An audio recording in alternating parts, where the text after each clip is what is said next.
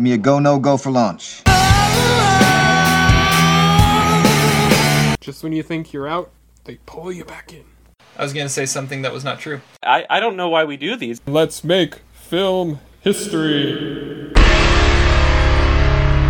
We are go for launch. All right, everybody, welcome to the Almost Sideways podcast. Thank you so much for joining us. Once again, I am your host, Terry Plucknett. Along with me are my co-hosts, Todd Plucknett and Zach Saltz, coming to you from Oregon, Washington, and Kansas, respectively. We're going to start off our podcast with something, it's been a little while since we've done it. Todd, I'm going to go to you first. Give me your 30-second movie review. All right, yesterday I watched this movie called I'll See You in My Dreams. It was from 2015. It's directed by Brett Haley, who also directed last year's Hearts Beat Loud. And it's actually really good. It's Blythe Danner plays this widow who has a relationship starting with the pool boy played by Martin Starr and this old golf pro played by Sam Elliott. And it sounds corny, but it's not. It's actually really endearing and really heartfelt. And it was an awesome movie. It's my number 13 of 2015. Very nice, very nice. I saw that movie. I saw that movie in a theater. I would agree with you, Todd. It's a really underrated movie. Blythe Danner is awesome in it, and Sam Elliott should have gotten an Oscar nomination for that, along with A Star Is Born. And Martin, I think both of them should have gotten nominated. And Martin Starr is a pool boy, really? Yeah. he kind of has it's a little bit of like a MILF type or a GILF maybe he's into. I mean they sort of maybe have a little bit of thing. Okay. All right. There's a bit of attraction there. Nice. All right, well, and Zach. Jim Squibb is in it. Well, always makes everything better. She's got this cadre of old ladies that, get high. That's a pretty funny scene. Rhea Perlman. Mary Kate Place. Yeah. All right. Well, Zach, how about your 30-second movie review? Okay, my 30-second movie review is a movie that was just released this weekend, even though Todd had never heard of it when I told him about it. It's called Little Woods, and it stars Tessa Thompson and Lily James. So that's a big cast, or big names. And basically the way I described it to Todd was Widows meets Winter's Bone. It's about these two sisters in North Dakota who are struggling kind of through the opioid crisis, and things are getting really tight. And so Tessa Thompson, who's the main character, has to kind of resort to going back to selling drugs, even though she's about to end her probation. She also has to engage in crossing the border. And so it's a pretty good movie, pretty dark, kind of gritty, realistic, definitely in the same vein as Winter's Bone. Tessa Thompson and Lily James are really good in it. It's a pretty cool movie, worth checking out if you get a chance. I don't think it's an Oscar contender, really, but it's pretty entertaining. All right. How many stars do you give it? Solid 3-star movie. Would have been maybe a 3.5-star movie if the screenplay was a little tightened, but two very good performances. All right, well, now my 30-second review. I had this is probably about a week and a half ago. I watched a new Netflix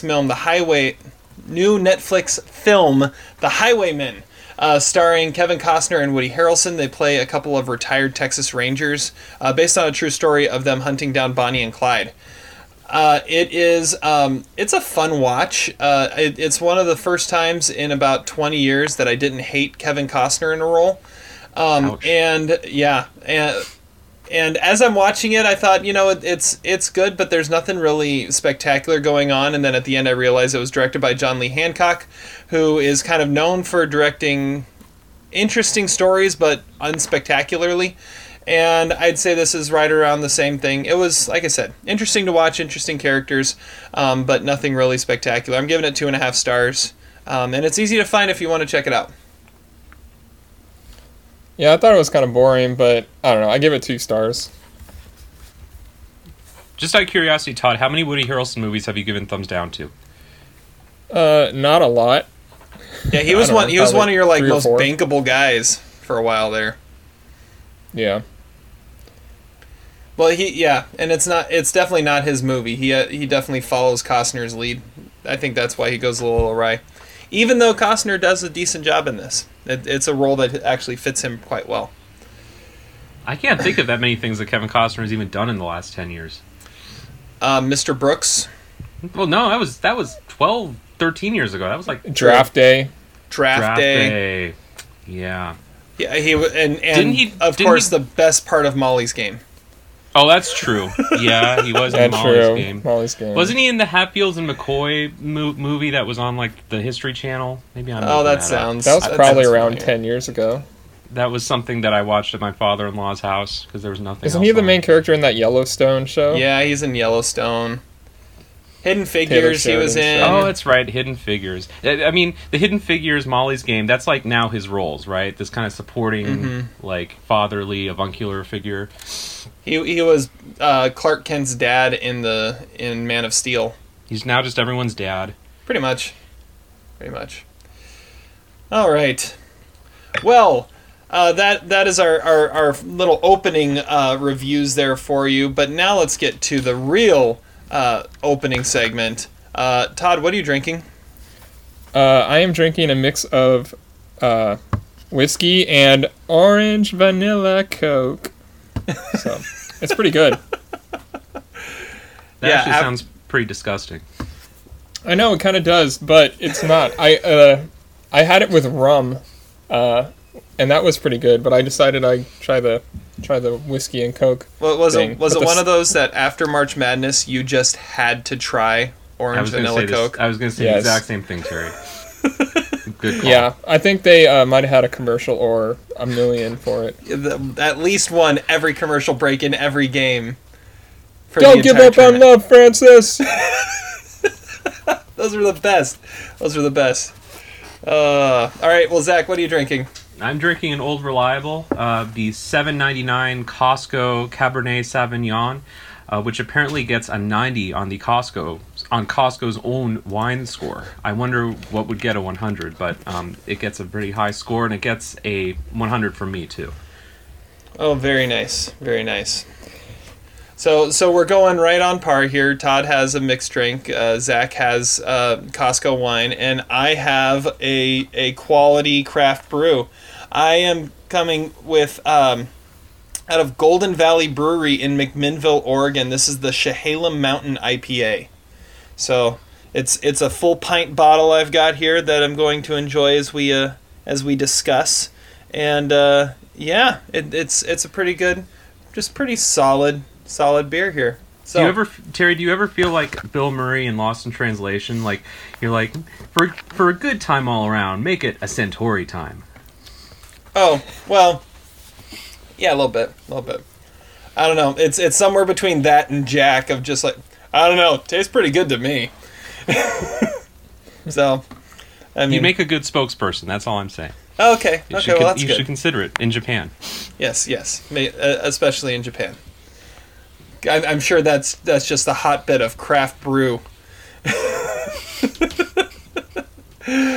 All right. Well, thank you so much for joining us for this podcast. Make sure that you find us on iTunes, subscribe, rate, review. Make sure that you find us at almostsideways.com, on Facebook at Almost Sideways. Find us on Twitter. I'm on Twitter at Almost Side Terry. Zach is ProZach36. I got that right, Zach? Yep. Yep. Okay. And Todd is not on Twitter, but you can find him on Facebook. I bet he has a Twitter burner account. I bet he's like Kevin Durant. He's just trolling people, wants to keep it on the down low. I think you can still find Todd on MySpace, actually. I don't know. and AOL Instant Messenger too. Yes. There you go. All right. Well, let's get into our main movie reviews for today. I love this movie so much. I did not really like this film at all. This is the most Zach movie ever made. You gotta see it. Movie reviews. And we're gonna do something a little different. We are sitting here on the weekend before what's probably gonna be one of, if not the biggest blockbuster movie weekend of the year, with Avengers Endgame coming out next week. And so not much is in theaters as everyone's kind of prepping for this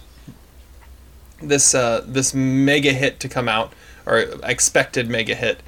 And so we decided to do something a little different. We're going to do some retro reviews and celebrating one of our favorite actors of all time. So, Todd, why don't you tell us a little bit about what we're doing and why we're doing it? Okay, so Philip Seymour Hoffman, a little over 5 years ago, tragically died, and so we decided to pay tribute to him by reviewing movies of his that we have not seen. Or at least that, yeah, we each will review a movie that we personally have not seen of his. Yeah, and for me it wasn't that hard to find some because I haven't gone through his filmography too much. But Todd, you said it was really hard to get through to find something that you hadn't seen of his.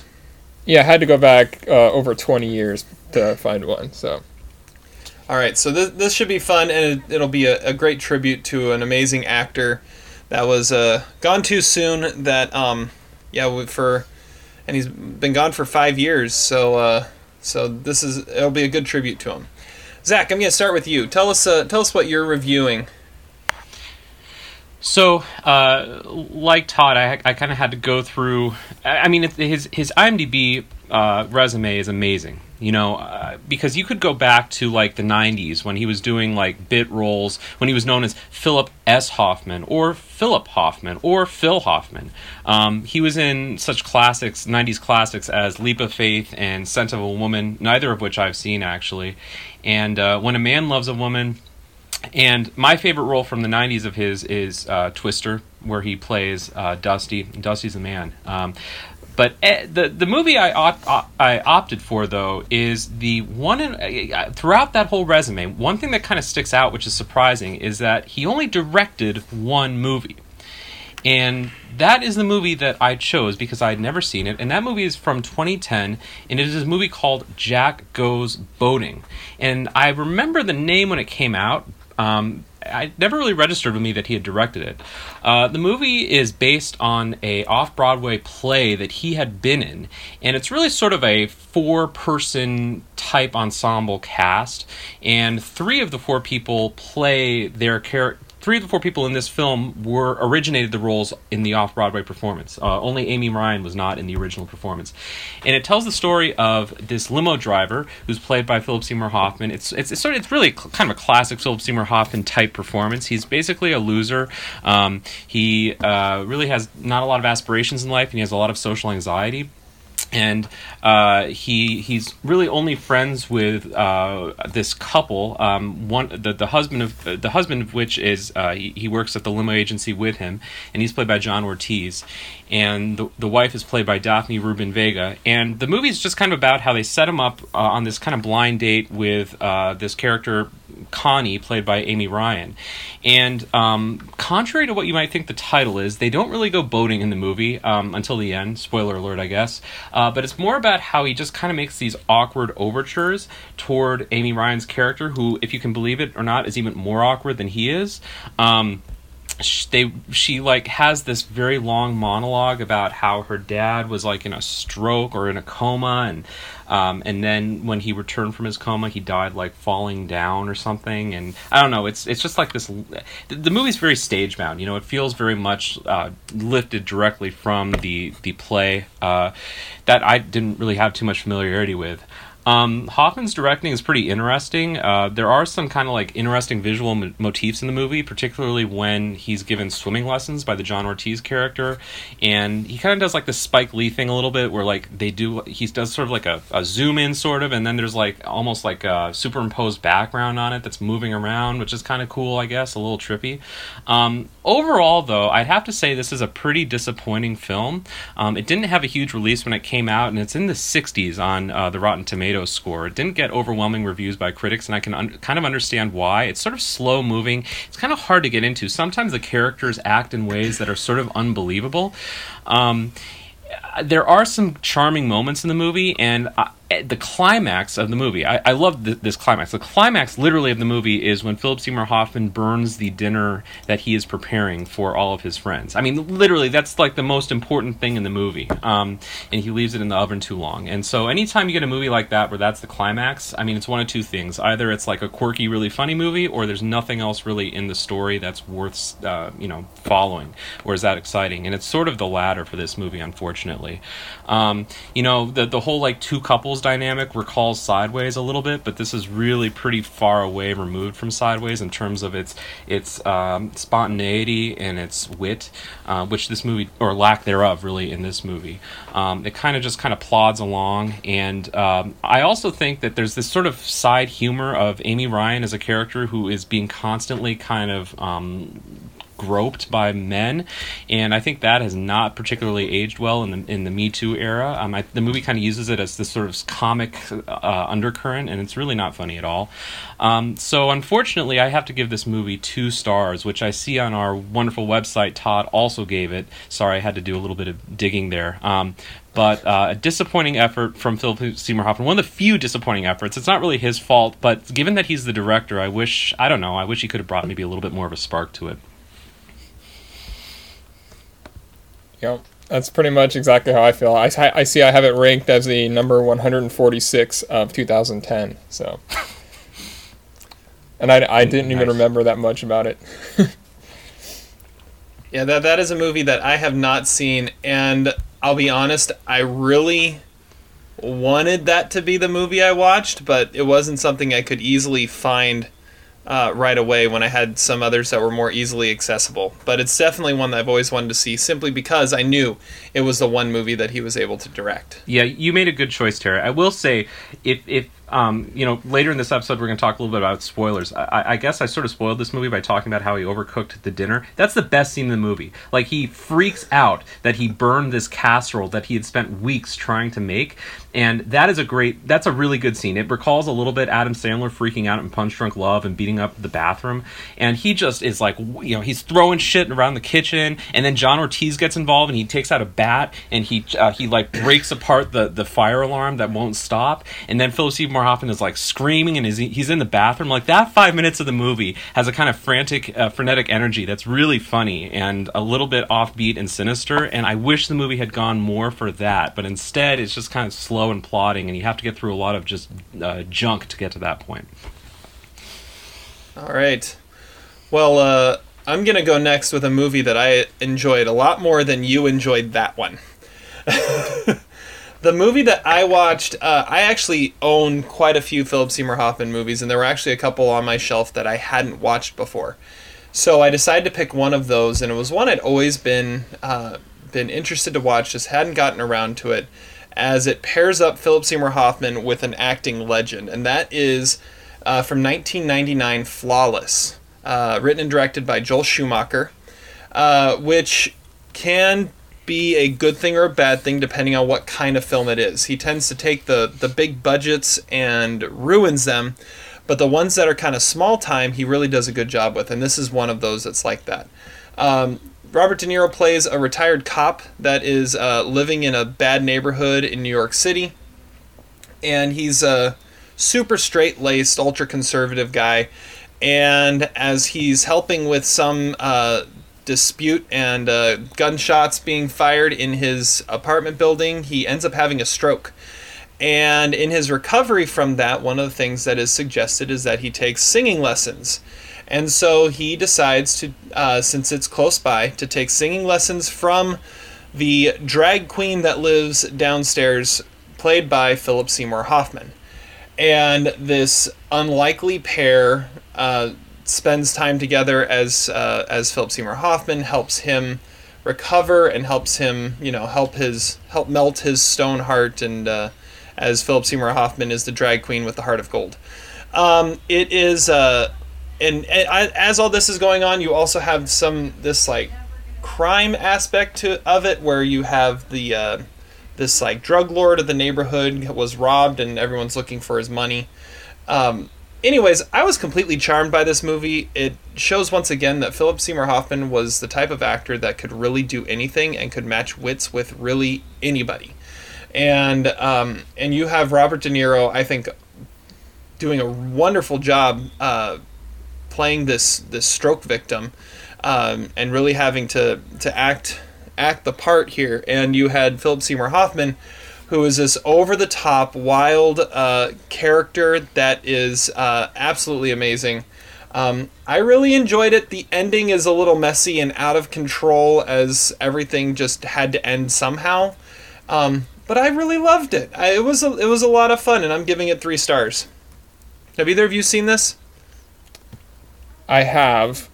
I think it's all right. I actually think De Niro is kind of disinterested in the movie. I don't really think... I think that's one of his worst performances, but Hoffman is amazing in it, obviously. Yeah, it's like the first role where we really saw what he could actually do. You know, he'd been in some of these supporting character parts.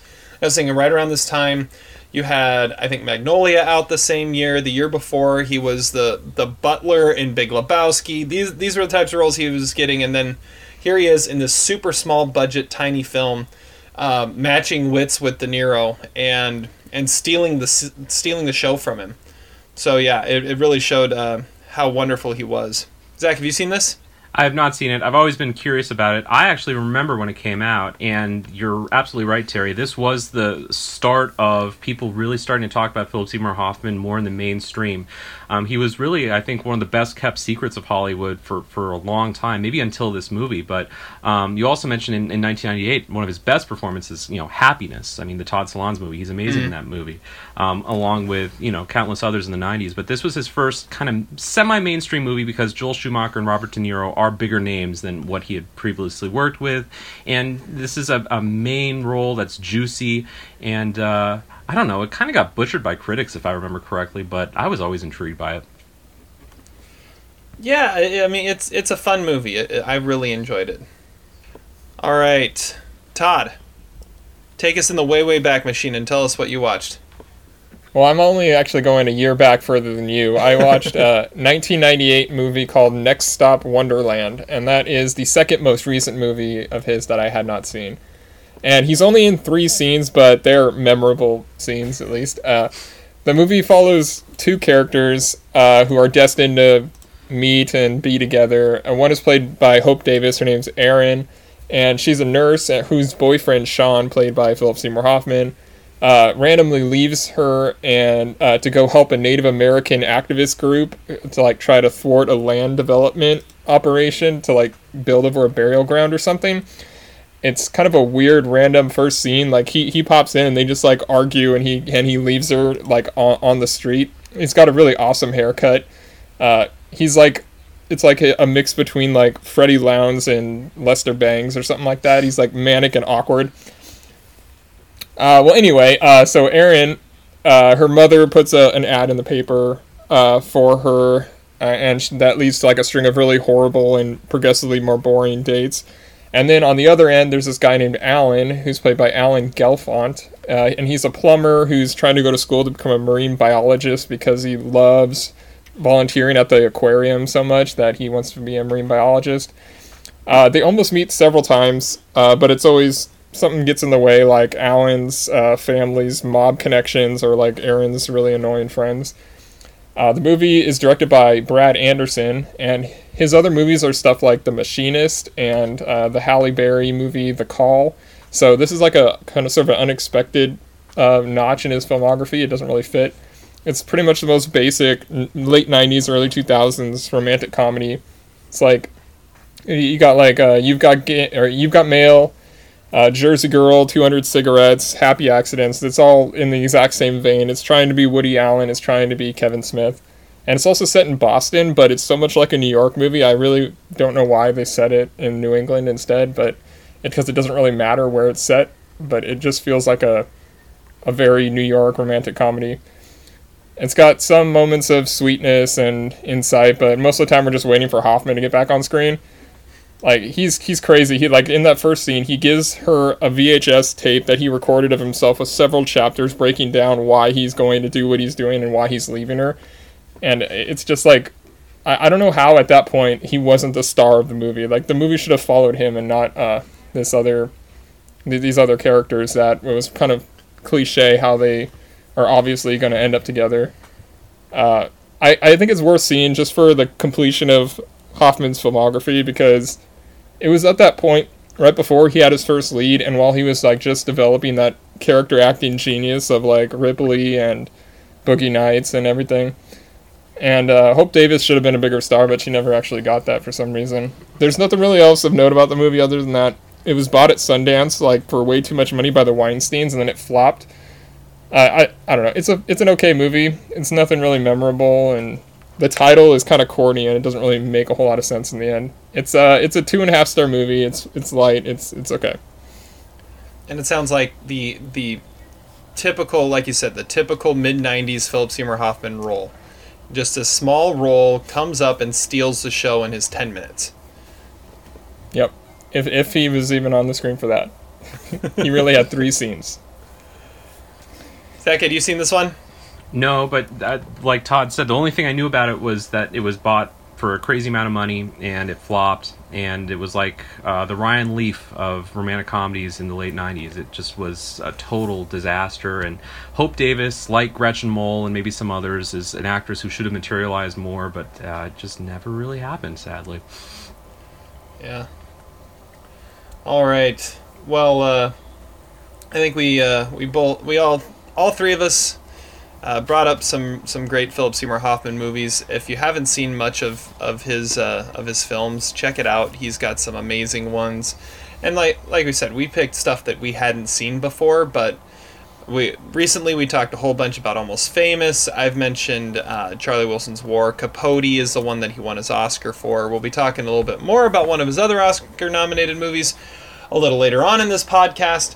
But yeah, if you haven't checked out his stuff, it is definitely worth looking into some of his great work that he did, and it is a shame that we don't get to see any more of it. Yeah, and what's kind of cool about the list that we came up with, I mean, these are not 3 of his best movies ever, but in some ways they illustrate the versatility of him. I mean, we have a kind of low-key, low-affect, socially awkward character. We have someone who's over-the-top theatrical and a very juicy lead performance, and then we have a character who's in the movie for 10 minutes. And what other actor could have that kind of versatility in the roles that he had? Very few. Maybe Paul Giamatti, but not a whole lot of other actors could do it. Yeah. Convincingly. Absolutely. Okay. Well, there is our Philip Seymour Hoffman tribute, and now it's time to move on into our Spotlight segment. Spotlight. And as we go through the year, one of the things that we like to do is come back and look at the last year and update our top 10 lists. We always admit we don't see everything before our top 10 reveals, and so it's a constantly evolving list. And so we're going to look at those and see what's changed on them. I think we each have 2 new movies that have entered our top 10. If I remember right. So, Todd, why don't you start and give us one of the movies that has entered your top 10? Okay, so I have a new number 3 of 2018, and it is a small movie called Thunder Road. It is written, directed, and starring Jim Cummings. It's a extension of his short film of the same name.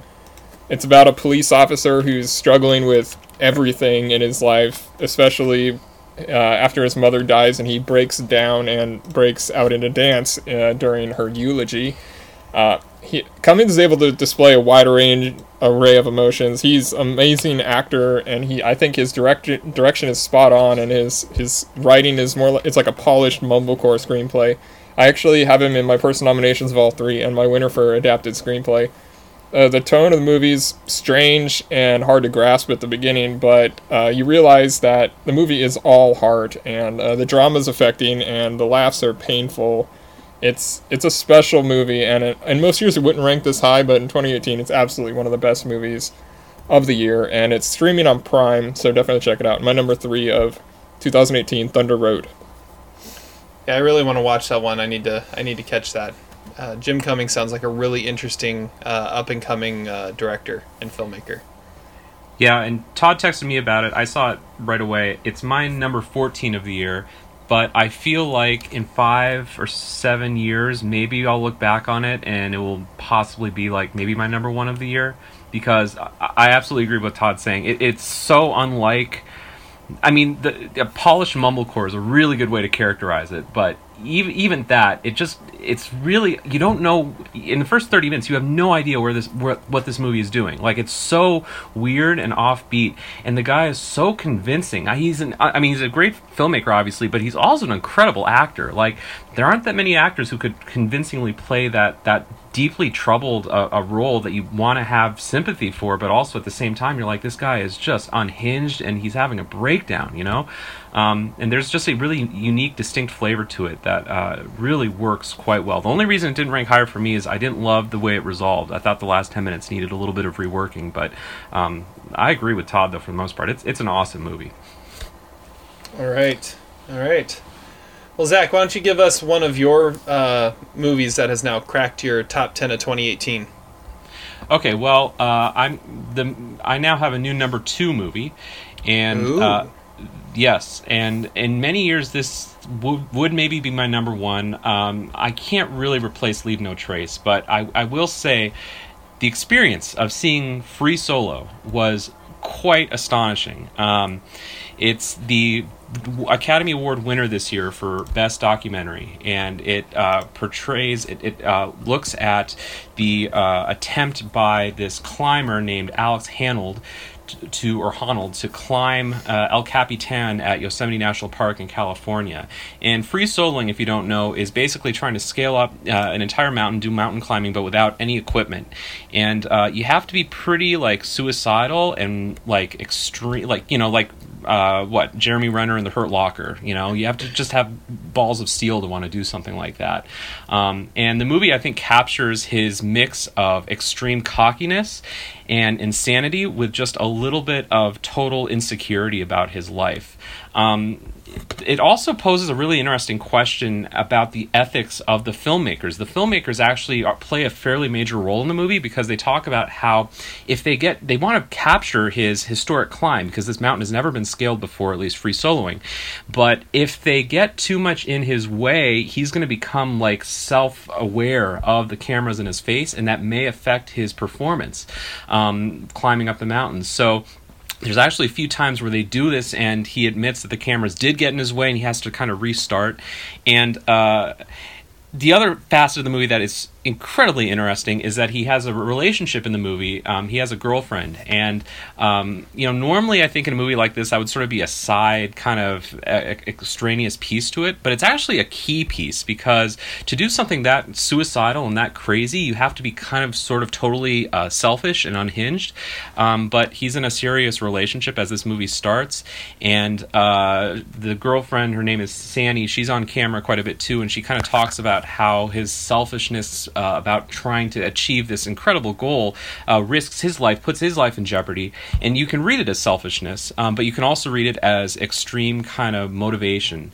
I don't know, I was just totally taken by this movie. I have no interest in rock climbing whatsoever, but as a piece about someone who is totally motivated to do something historic in terms of greatness and the level of kind of selfishness that is involved in achieving that greatness, it was a riveting experience. And I don't want to revisit it again, because the experience to me was actually incredibly powerful. I know it sounds weird to say, but it was a shocking film to watch, and I absolutely loved it.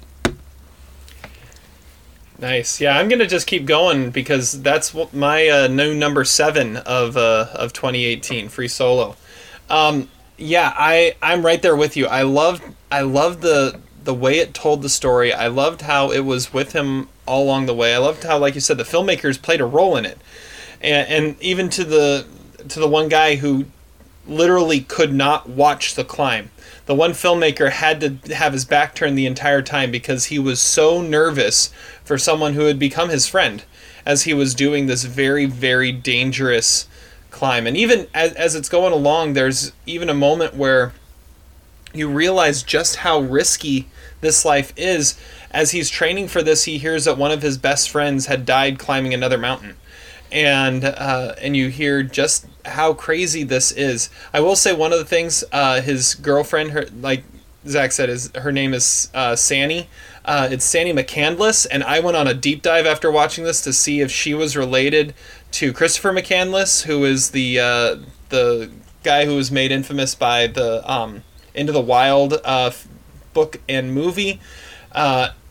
it looks like there's no relationship there. There's no connection between the two. But I had to say it because it was one of the things that really distracted me as I was watching. It's like, wait a second, McCandless. Anyways, it's amazing. The guy is absolutely insane. But like you said, it's him striving to do something great, and like that was the next great thing to do. And I like how you said it's supreme cockiness, because that's really what it has to be. In order to pull something like this off, you have to be able to say to yourself, I am good enough to not need any help, not need anybody else with me, not need any ropes, any harnesses, any nothing.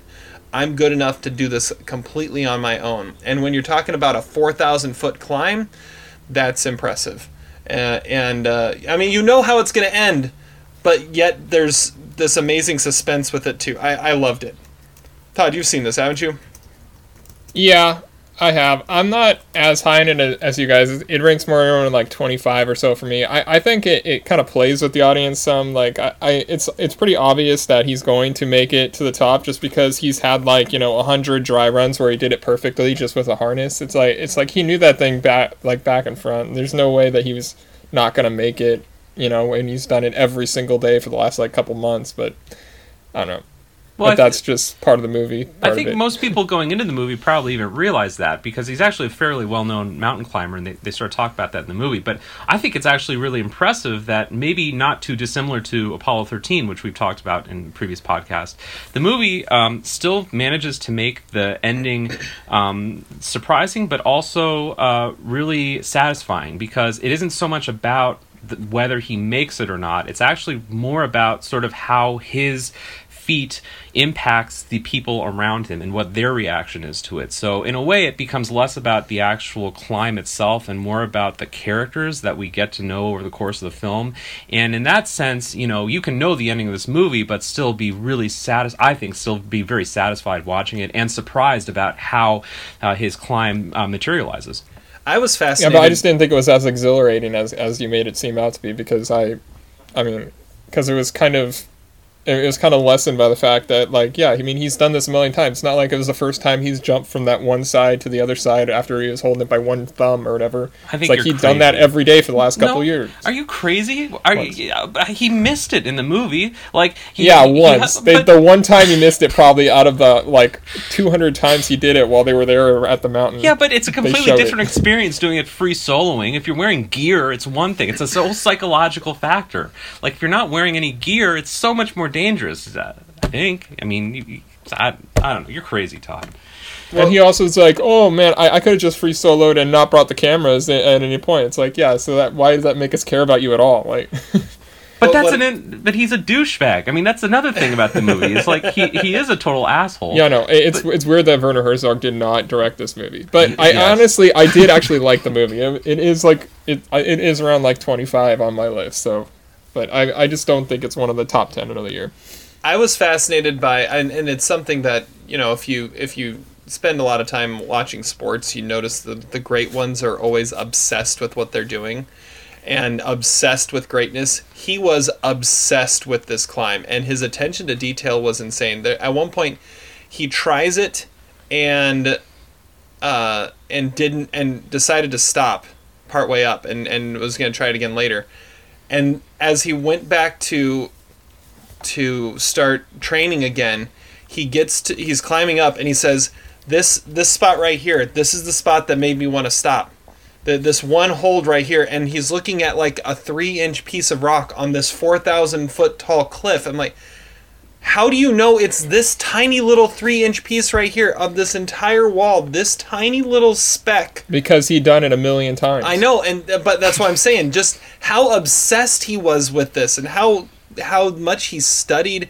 I never even considered the fact that rock climbing on that level is such a skill of studying the mountain, and that was one of the things I found fascinating about this. Wouldn't you hang out with him, Todd? At least admit that he'd be fun to hang out with. I guess. Like, we should invite him. I actually watched some YouTube videos about him talking about how all his friends got picked to be in Point Break and he didn't get to. He's kind of upset about it. all of his rock climbing friends. He lives in Vegas, apparently, according to this does, movie. So he does. next time we go there, he would be awesome to hang out with. That's all I'm saying. Alex, if you're listening to this podcast, because I'm one of our 6 listeners, hang out with us next time. Absolutely. You're invited. All right, Girlfriend, not so much. I don't know. But it's a different story. I wasn't a huge fan of her, but move on. Todd, why don't you tell us about your other movie? All right, my new number 10 of 2018 is a movie that is a feature directorial debut by a Spanish filmmaker named Eva Vivas, and it is called All About Nina. And Mary Elizabeth Winstead plays the title character, and she's a provocative stand-up comedian who spends her nights getting drunk and having one-night stands and really just living in like self-hatred. And then she gets a big career opportunity in LA, so she flies out there and meets Rafe, who is played by Oscar winner Common, and she falls hard for him, but she's really skeptical of it because she doesn't really think she needs or wants things to work out for her, and she doesn't think she really deserves it, I guess. And as the film plays out, you get to know more about her character and why she is the way she is, until we get like this really deep emotional scene near the end that is hard to not just get blindsided by. The supporting cast has got character actors and comics like Jay Moore and Cameron Manheim and Frau from Austin Powers. If the movie had starred Emma Stone or Amy Schumer or someone like that, then it would have been a huge hit and a surefire Golden Globe contender, but instead it's like in relative obscurity and has less than 1,000 votes on IMDb. It's a tremendous comedy drama, and out of nowhere it just like destroyed me, and I think Mary Elizabeth Winstead gave the best female lead performance of 2018. Wow. And now it's my number 10 of number 10 of the year, and it's on Netflix, so it's not hard to find. And I don't know why more people haven't found it. Well, hopefully now they will. I'll have to check that out. I didn't know Frau from Austin Powers was still doing movies. I didn't either. I didn't know she changed her name to that either. Well, yeah. It's like young William Miller. Like, exactly. All right, Zach, give us your other movie. Okay, number 7 now on my list of 2018 is a movie I've mentioned on the podcast a couple episodes ago. It is it was a nominee for Best Foreign Film at this year's Academy Awards. It is Capernaum from Lebanon, directed by Nadine Labaki, and it tells the story of a 12-year-old boy who, according to IMDb, the plot is that he sues his parents for neglect, which makes it sound like a ripoff of North, the horrible Rob Reiner movie. In truth, that's like the opening 10 minutes of the movie, but the rest of the movie isn't really so much about that. It's more about how, yes, he deals with neglectful parents and a impoverished family, but it's also about how he struggles to survive once he leaves that family. His sister is essentially sold into an arranged marriage, and she is like 10 years old, and it's really terrible, and he casts off his family, swears them off, goes into this urban area where he befriends a Ethiopian immigrant young mother, and he essentially becomes sort of like her adopted son in a way, but also becomes a caregiver for her infant son when she is kind of put in like deportation kind of containment. And so there's a long stretch of the movie when this immigrant mother has been detained, and Zane, as a 12-year-old boy, has to care for this infant, Jonas. And those stretches of the movie are exhilarating. If the movie had been just that, just this kid with this baby along the streets trying to find food, trying to feed the baby, trying to make him go to sleep and things like that, it would have been my number 1 of the year. And as it is, it's my number 7, so it's still a really good movie.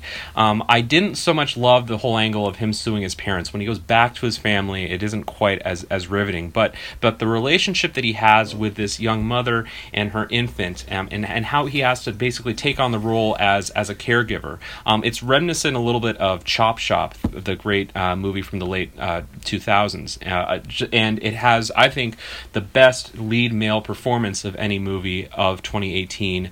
The young actor's name is Zayn Al Rafia. He's in every scene of the movie. When you're 12 years old a non-professional, untrained actor. I would imagine it has to be overwhelming to have a camera in your face the entire time and for you to have to emote and carry basically the whole movie. But he does an extraordinary job. This is a movie that's been championed by Oprah, number of film critics. It is very much worth checking out.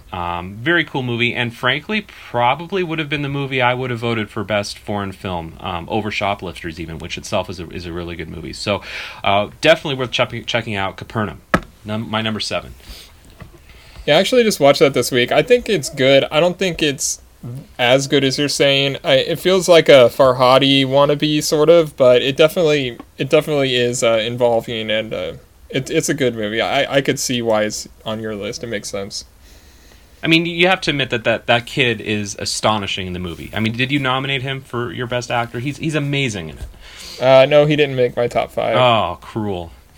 I mean, Jim Cummings is good too, but this kid is a non-professional and he's 12 years old and he has to carry the whole movie. Like that's rough. That's a tough assignment, and he absolutely pulls it off amazingly. I also think I really wanted to give a Best Supporting Actor nomination to the baby in the movie. I think this is one of the great baby performances in any movie. His name is Bula Tifa Treasure Bankole, and I wanted to give him I mean, do you know what I'm saying, Todd? Like, this is a great baby performance. He's really good in it. The best as far baby as baby since performances goes go, out. yeah, this is near the top. He's awesome in the movie. Like, it's a great performance. So in case How long do you think before he realizes he was in a movie? That's a good question. He was starting to talk a little bit toward the end of the movie, so I don't know, maybe sooner than later. So in case you're wondering, if you want Zach to love your movie, have a child actor be your main character. That's like a go-to, like, shoe in, Zach's gonna love it if a child actor is the main character. Of course if it's foreign language, and of course if it's depressing, which this movie is. All those help. It's He loves thrice his approved. Infantes. Okay. So now to me, my number 6, my new number 6 on my top 10 was probably the movie I was most disappointed I didn't watch before our reveal. As an 8th grade teacher on my day job, it was a crime that I hadn't seen 8th grade yet, and now I've seen it, and now it's my number 6. Bo Burnham's writing and directorial debut about this young girl played by Elsie Fisher. Her character's name is Kayla. It's absolutely incredible. I was just struck by how real it was. Like, it felt like we were watching a documentary of sorts. It didn't feel like it was acting.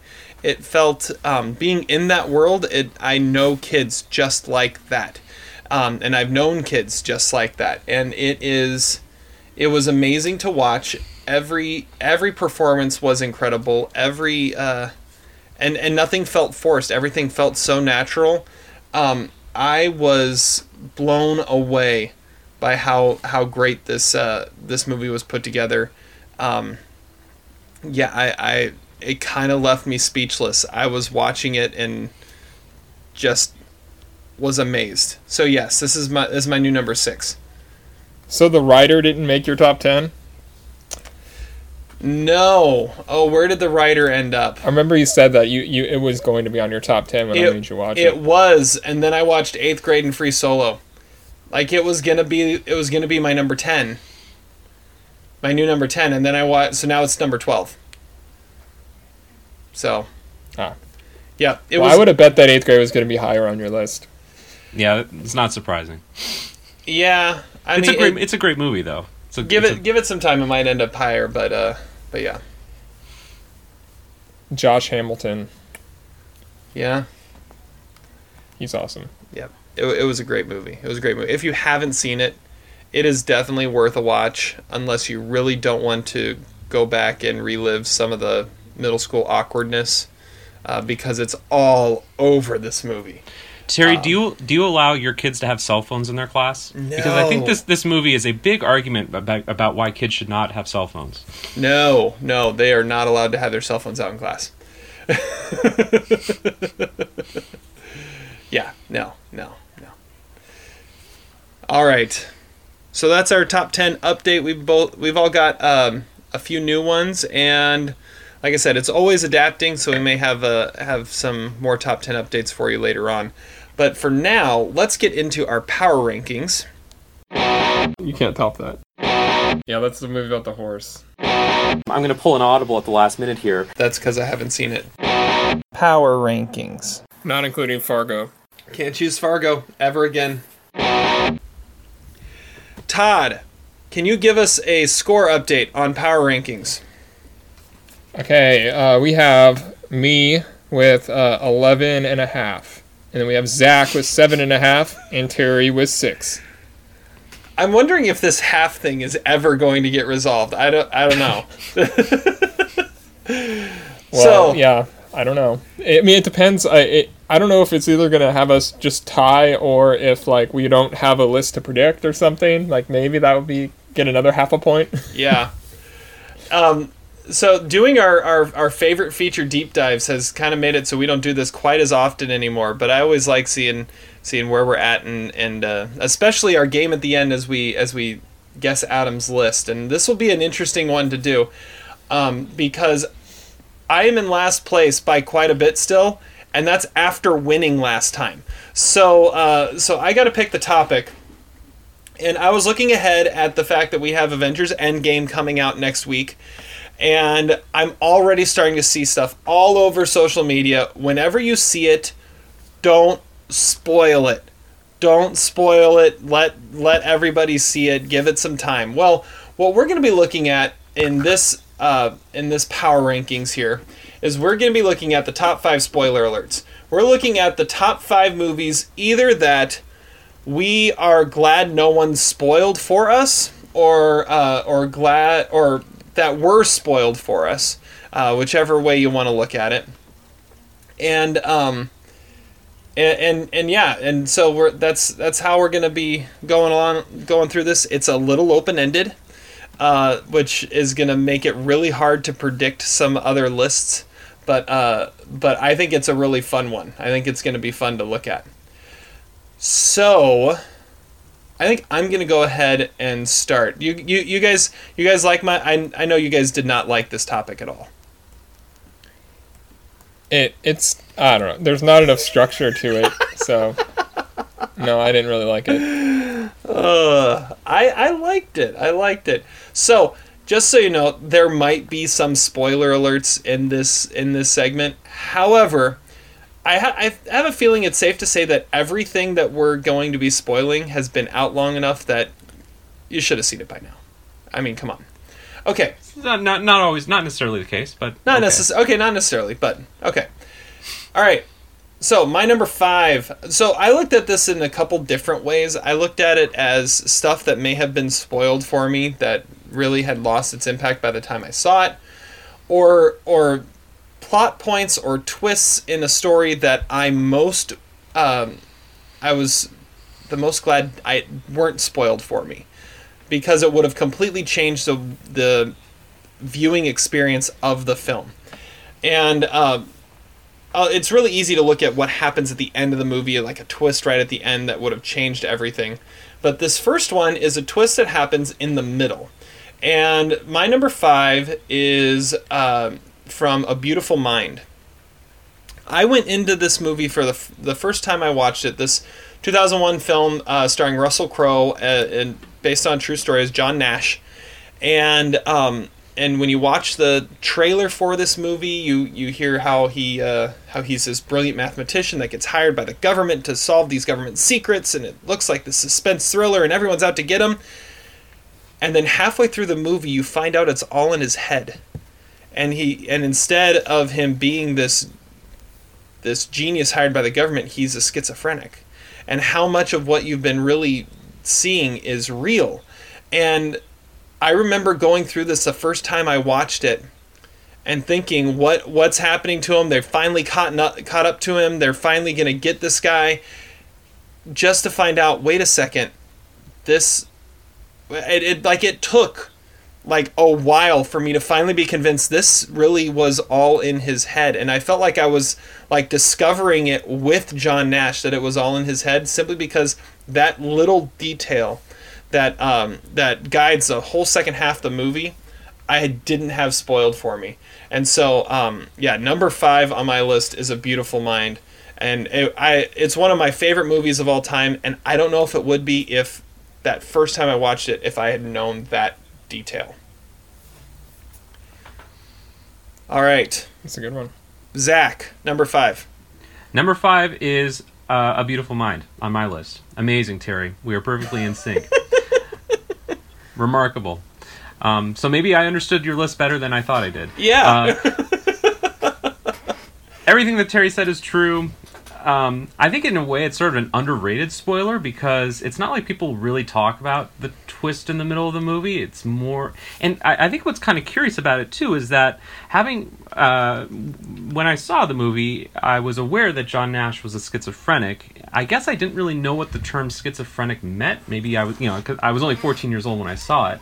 But yes, that twist in the middle of the movie really comes out of nowhere. And what's really interesting about it is you really grow to like John Nash. And at that point of the movie, you really are starting to believe, given that the movie takes place in the 1950s, that he absolutely is this undercover operative for the CIA.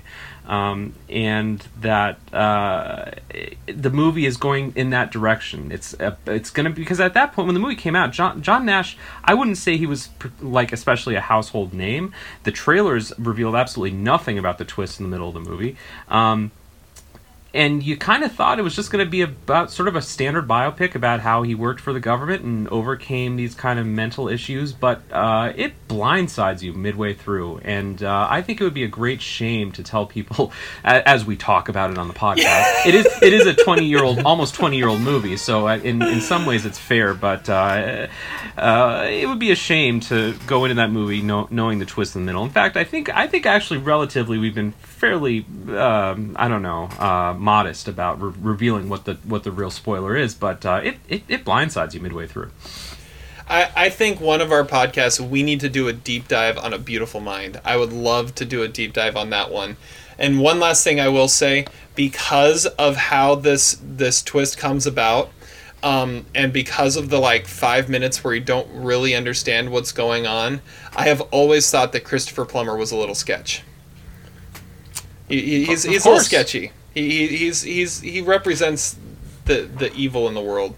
I mean, the movie's so impactful and affecting that for the first 10 to 15 minutes when Russell Crowe is basically, they try to convince him that he's schizophrenic, we really side with him. I mean, at least the first time you watch it, you're like, yeah, this guy's not crazy. Everyone else around him is crazy. So I think that's a testament to the screenplay and the filmmakers really getting the character, having an emotional connection with the characters that done really well in that movie.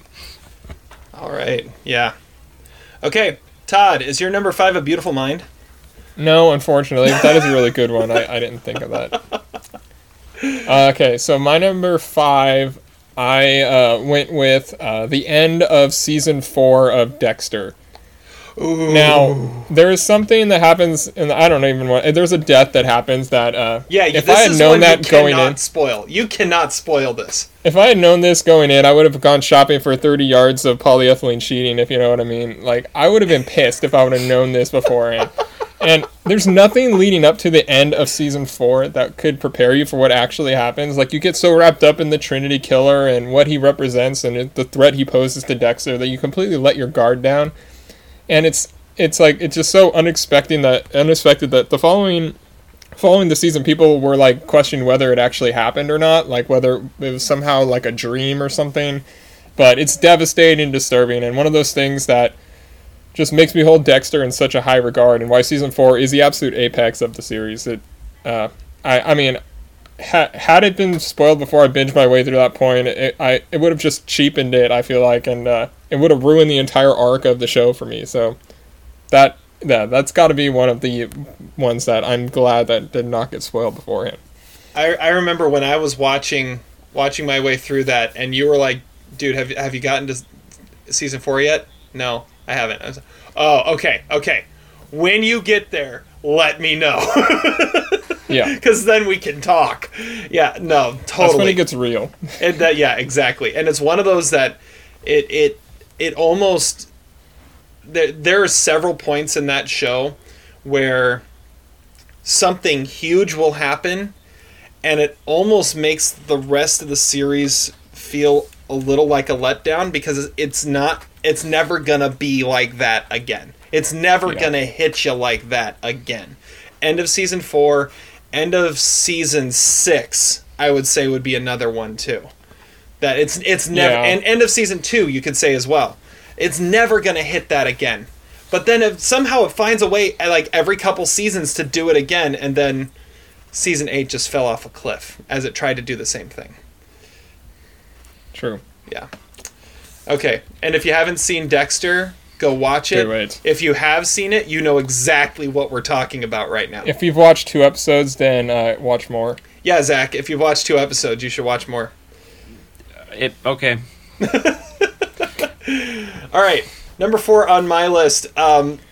So for number 4, I had to make it a tie. I hate doing that, but I had to, because number 4 on my list is Kevin Spacey's 1995. Because he had 2 of the greatest potential spoiler alerts ever, with Usual Suspects and Seven. And Usual Suspects, because of how that twists at the end. I thought you were going to say Outbreak. No, that's a great one too. I Some of the love sharks. Outbreak. I love that movie. Anyways, no.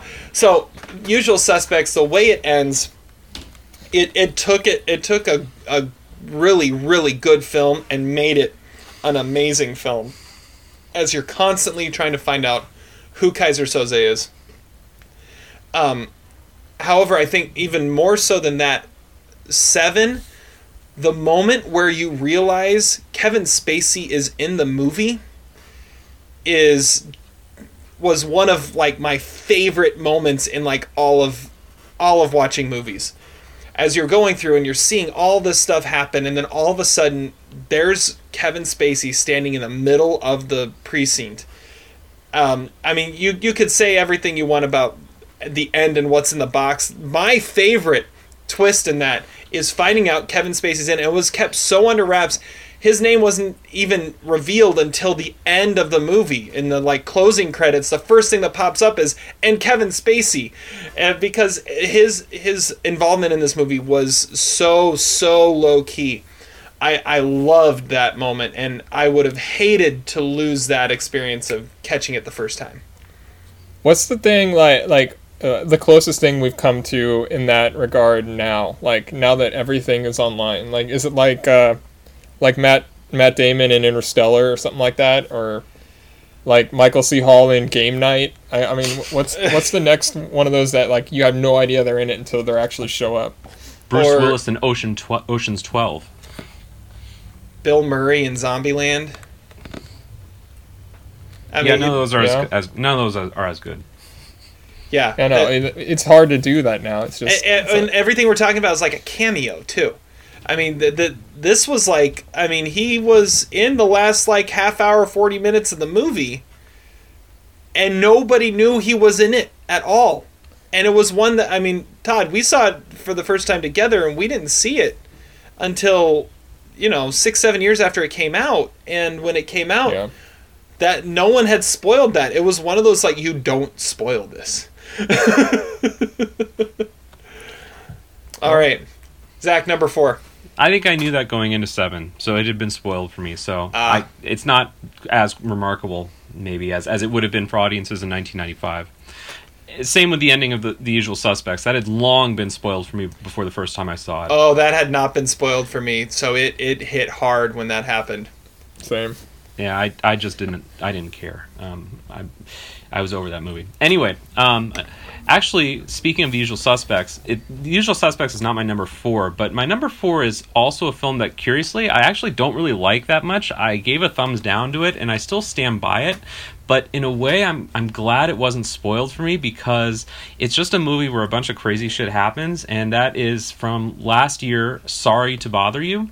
I know Todd was a big fan of this movie. I think maybe like Thunder Road, and just give me like 5 or 6 years, and maybe I'll actually grow to like this movie. I feel like I wasn't smart enough to understand what the director was trying to say in this movie, but I went into this movie having watched the trailer, believing it was about a black guy played by Lakeith Stanfield who is working for this phone operator hotline trying to sell people stuff, and he uses a quote-unquote white person voice. And that really is the setup of the movie for the first 30 minutes. And then, shall we say the movie gets absolutely crazy? I'm still not really sure what happens. That's an understatement. But and I can't really say that it was like that fun to watch, but it was kind of crazy just seeing what kind of shit would happen next, and and the level to which the bar would be risen, because it just keeps getting crazier and crazier. And then when you think that it can't get any crazier, it actually still gets crazier. So I guess I give props to the filmmaker. I don't understand the movie. Someone needs to write some kind of doctoral dissertation exploring the interpretation and the Freudian psychoanalysis of the movie or whatever. Maybe I'll read it, maybe I'll understand it more, but from just a pure visceral level, I'm glad no one really told me about that. Or maybe I'm not. Maybe I would have liked the movie more had it been spoiled for me, but gosh, what was that? I mean, that was, wow. Wow is all I have to say. Number 4, sorry to bother you. It was like Boots Riley took Get Out and put it on steroids, and that's what you get. Is what happens there. I remember when I watched it, there were like 5 people in the theater with me, and half of them I didn't even know. And even when it got to that part, in the middle of the theater, we just started looking at each other like, what the hell is going on? Like, out loud, in the middle of the movie. I've never had conversations with people I don't know in a theater in the middle of a movie before, because we were all on this ride together and we had no idea what was going on. I mean, I think there's at least a 1% chance that this movie was just a big social experiment by Boots Riley, and maybe he like fitted in like cameras in movie theaters just to see people's reactions to how crazy things got. But it's crazy. Just don't read about it. See it, but don't see it, because I didn't actually think it was that good of a movie. But from a spoiler level, it was like, wow, unbelievable. And I'd agree. I think I have it as a 2.5 star movie, something like that. But it's worth a watch because of how insane this is. Yeah. Yeah. I think we need a power rankings of bad movies that are good to watch, and I know Todd liked this movie, so and a lot of people did like this movie. Worth a watch. I like that one. But Sorry to Bother You is worth watching, even though it's a bad movie. But just don't read about it. Go in blind, like most people. And I agree with you. I think watching it more, I might actually end up enjoying it. But yeah, it was so out in left field, and didn't see it coming at all. Yeah. That movie is something else. It's you can't describe it. You really can't. Yeah. Okay. Todd, number 4. All right, my number 4 is something that, had I known it beforehand, it would have just changed how I watched it, and it probably wouldn't have been as interesting, and that'd be the end of Memento. Like, the movie has like the awesome structure where it winds up and lets you know that it's more than just a gimmick. But like, I don't know, if you had known that Lenny was John G and he had killed his wife, then like the joy of piecing everything together would have been completely gone, I feel like. And at that point, it would have just been like a funky way to watch a movie and not like a mind-bending work of art. I mean, the DVD is even a puzzle to figure out how to play the damn movie. Like, so, if you know what the puzzle is in the end, then it's going to depreciate the entire process of watching the movie. I don't think the movie is all that rewatchable anyway, but I just like to leave it in my memory as something that was unforgettable when I watched it. But had I known the ending, then I feel like I wouldn't have needed to watch the movie at all. That might be popping up on my list in a little bit. Yeah. So I'll talk about it more then. Number 3 on my list is it's one of the greatest spoiler alerts of all time. And it's one that I don't know how you could ever not have this spoiled for you, because it's such a part of our culture. And that is Luke, I am your father, from Empire Strikes Back. This is something, I mean, by the time I was probably middle school when I finally got around to watching Star Wars for the first time. But by then, everybody knows the line, "Luke, I am your father." Everybody knows that Darth Vader is Luke's father. I would have loved to have been in a theater in 1980 and seeing this without knowing that this was what was going on, that Darth Vader was actually Luke's father. That would have been... I always wonder, how in Star Wars, how to watch it to give as little away as possible. And yeah, Empire Strikes Back, being able... I wish I could watch that spoiler-free for the first time and go through Empire Strikes Back and have that moment of, what? Because that had to be like the first one that just completely turned everything on its head. And the first, I would say, the first greatest spoiler alert. So yeah, number 3, I had to go with Empire Strikes Back. Luke, I am your father. Yeah, I remember Mark Hamill saying when he read the script, he asked George Lucas, like, he's lying, right? Like, like, there's no way.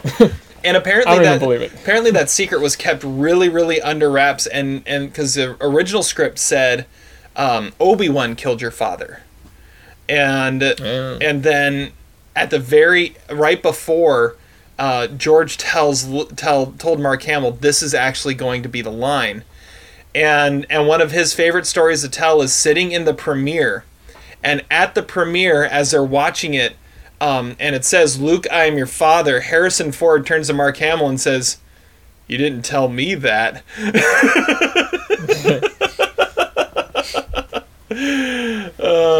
That's awesome. Yeah, it's great. It's great. So, I mean, even the actors in the movie, it was unspoiled for, but now it's spoiled for everybody. All right. Zach, number 3.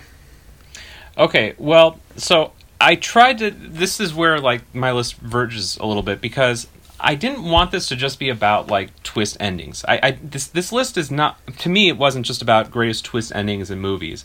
It was more about how you didn't want to spoil the experience of watching it, and you want to go into it fresh. So it's not necessarily about a screenplay that, I mean, we mentioned A Beautiful Mind, but my number 3 pick is not necessarily a movie that has like a surprise ending per se, or a big twist in it per se, but it's a movie that you wouldn't want people to tell you about too much before going into it.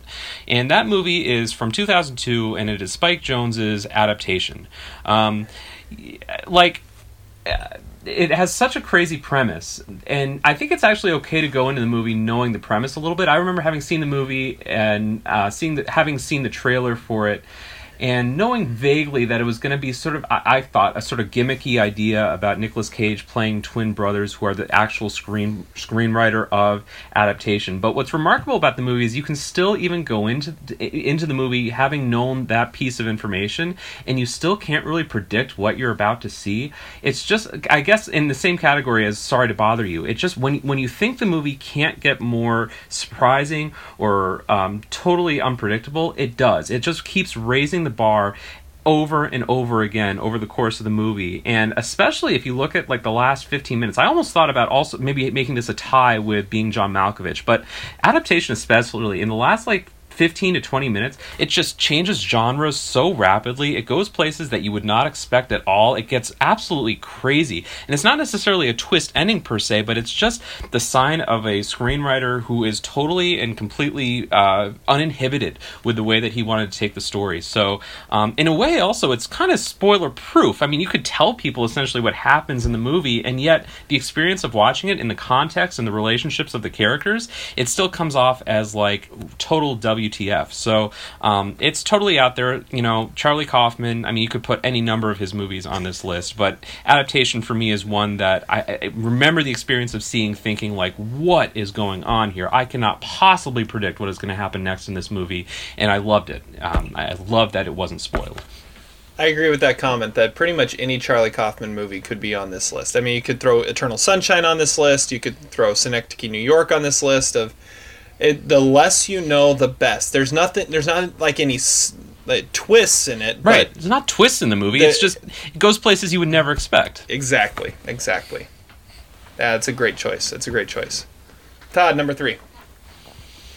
All right, my number 3 is the details of Clay's tape in 13 Reasons Why.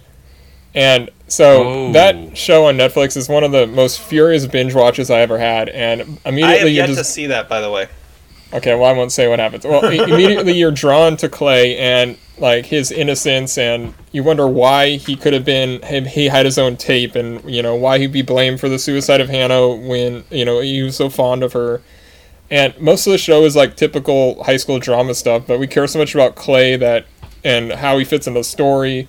And I found myself like just analyzing and overanalyzing details that I wouldn't normally analyze. Just and pausing it, try to figure out what exactly is going on and where Clay actually fits into the whole story. And when you get to the end, it was like I felt like Ethan Hawke in Before the Devil Knows You're Dead, when Philip Seymour Hoffman tells him who they're actually robbing. It was just like cringing and devastated and horrified. And I don't know, I had several conversations with people about it, and if I had known it before, it would have been like anticlimactic, and I wouldn't have nearly enjoyed watching the whole season, and especially not as fast as I did. But I was just hooked to the show because of what it was holding, what it was withholding in that last episode of season 1. And yeah, so that's got to be on the list. That's my number 3. All right. Number 2 on my list is one that Todd already mentioned, and that's Memento. I echo everything that he said. And that, yeah, it's one where if you know the ending, the rest of the movie doesn't really matter. Because it is interesting to see how it twists and turns in his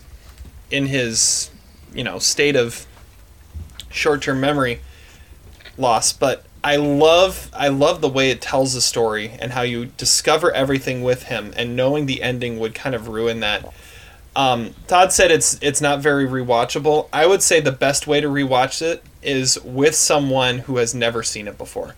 I've done that several times where I'm like, okay, I want to relive the experience of watching this for the first time, so I'm going to do it through you and watch it with you and let you experience what happens so I can get a glimpse of what that experience was. It's such an amazing movie, and yeah, if you know that ending and understand what that all means, it ruins the whole thing for you. So I'm saying number 2, Memento. Zach. Just going to throw that out there. I don't think it's the world's greatest twist. I don't know. I remember watching the movie, even when it came out, and kind of piecing that together a little bit. I don't think it's quite as blindsided as some of the other spoilers we've had. But it's the journey and getting and putting it all together, too. That's true. That if you know it ahead of time, the journey doesn't matter. That's true. And, anyone who, puts themselves, with the moral superiority of having predicted the twist, it's just, that's lame. I mean, it's a great movie, so it definitely stands up on its own. Okay, my number 2 is, I think it has to be the greatest twist ending of all time. I mean, like I said, I didn't want to make mine the greatest twist endings list, but there's just no way that you could talk about the greatest spoilers all time without talking about the spoiler to end all spoilers, which was The Sixth Sense. I mean, this was a movie that radically changed cinema and made the notion of a twist ending popular. Maybe it was popular before The Sixth Sense, but after The Sixth Sense, it became not just M. Night Shyamalan's trademark, but the trademarks of imitators. And frankly, it never got as good as The Sixth Sense. And what's great about the twist ending, I mean, at this point, everyone knows, although maybe the movie is now old enough where it's 20 years removed, maybe this younger millennial generation isn't quite aware of it, but of course, everyone is aware that Bruce Willis is dead. Everyone says it, but one of the things I'm grateful for in my life is that I watched that movie without knowing the ending, watching it on home video, on a VHS copy, and thinking that, oh, okay, everyone's happy now, Haley Joel Osment has gotten over his issues, and he's now doing, makeup with the ghosts at his middle school play, and Bruce Willis, he's trying to get on with his wife, and the movie's about to end, and they're going to reconnect, and then, bam, out of nowhere, the twist ending happens, which it's so wonderfully done that it's in this kind of montage thing where it doesn't even necessarily blow you over the head with it. You still have to kind of piece it together on your own. It's masterful, and in a way it ruined Shyamalan's career because the expectation was every other movie he would make would also have an equally impactful surprise ending, which none of his other movies have ever come close. It still holds up great. So number 2, it has to be on your list. If it's not on your list, what are you talking about? You have no credibility. Yeah. It was one that it felt like the obvious one, so I left it off. But I agree with you. It was one that I think was spoiled for me when I watched it. But I don't think it matters because I even rewatched it about 6 months ago, and it is still a remarkable movie, even knowing it, because it's one of those that you have to go back and watch just to see. Oh yeah, this. Oh yeah, this part here too. This part, everything actually works. And you just don't notice it. But when you go back and watch it again, you're like, oh man, that was so obvious. So, I agree with you. It is one of those that you can put on a pedestal of like the top spoiler alerts, top twist endings of all time. I know Todd agrees with us. He's a huge fan of this movie. Yeah, I mean, it's a good twist, but I don't think it makes it any less boring. Like, it's impossible to stay awake during, so. Terrible. Absolutely terrible. We need to have an entire podcast devoted to The Sixth Sense and talk really about why Todd doesn't like this movie and what's wrong with him. I'd be up for that. I'd rather do The Happening. The Happening is actually an underrated movie. I gave it 3 stars. I've never actually seen The Happening. Hey, there we go. Maybe after trivia. Maybe. Yeah, maybe after trivia if I lose again. Yeah. All right, Todd, number 2. All right, number 2 is similar to my number 3, but even more so because I've never been more obsessed with a show than I was with The Killing and Who Killed Rosie Larson. So I think the show was definitely ahead of its time. AMC had it, and it was week to week. And but I see why it's now like had a second life on Netflix because that's how people watch shows now. But like every week, I would watch the episode twice, and I would have conversations with my sister about breaking down the new evidence and checking the new Vegas odds and see who was leading guy. All to have the new scoop on who actually killed Rosie Larson. It took 2 seasons to figure it out. And was it, was it the person I expected all along? Was it the kid they introduced that just kind of disappeared? Was it the ex? Was it, like, one of the unstable family members? And why is the mayor part of this? Or it's like, I don't know. If I had known where it was, I wouldn't have been nearly as interested. It's still a well-told show.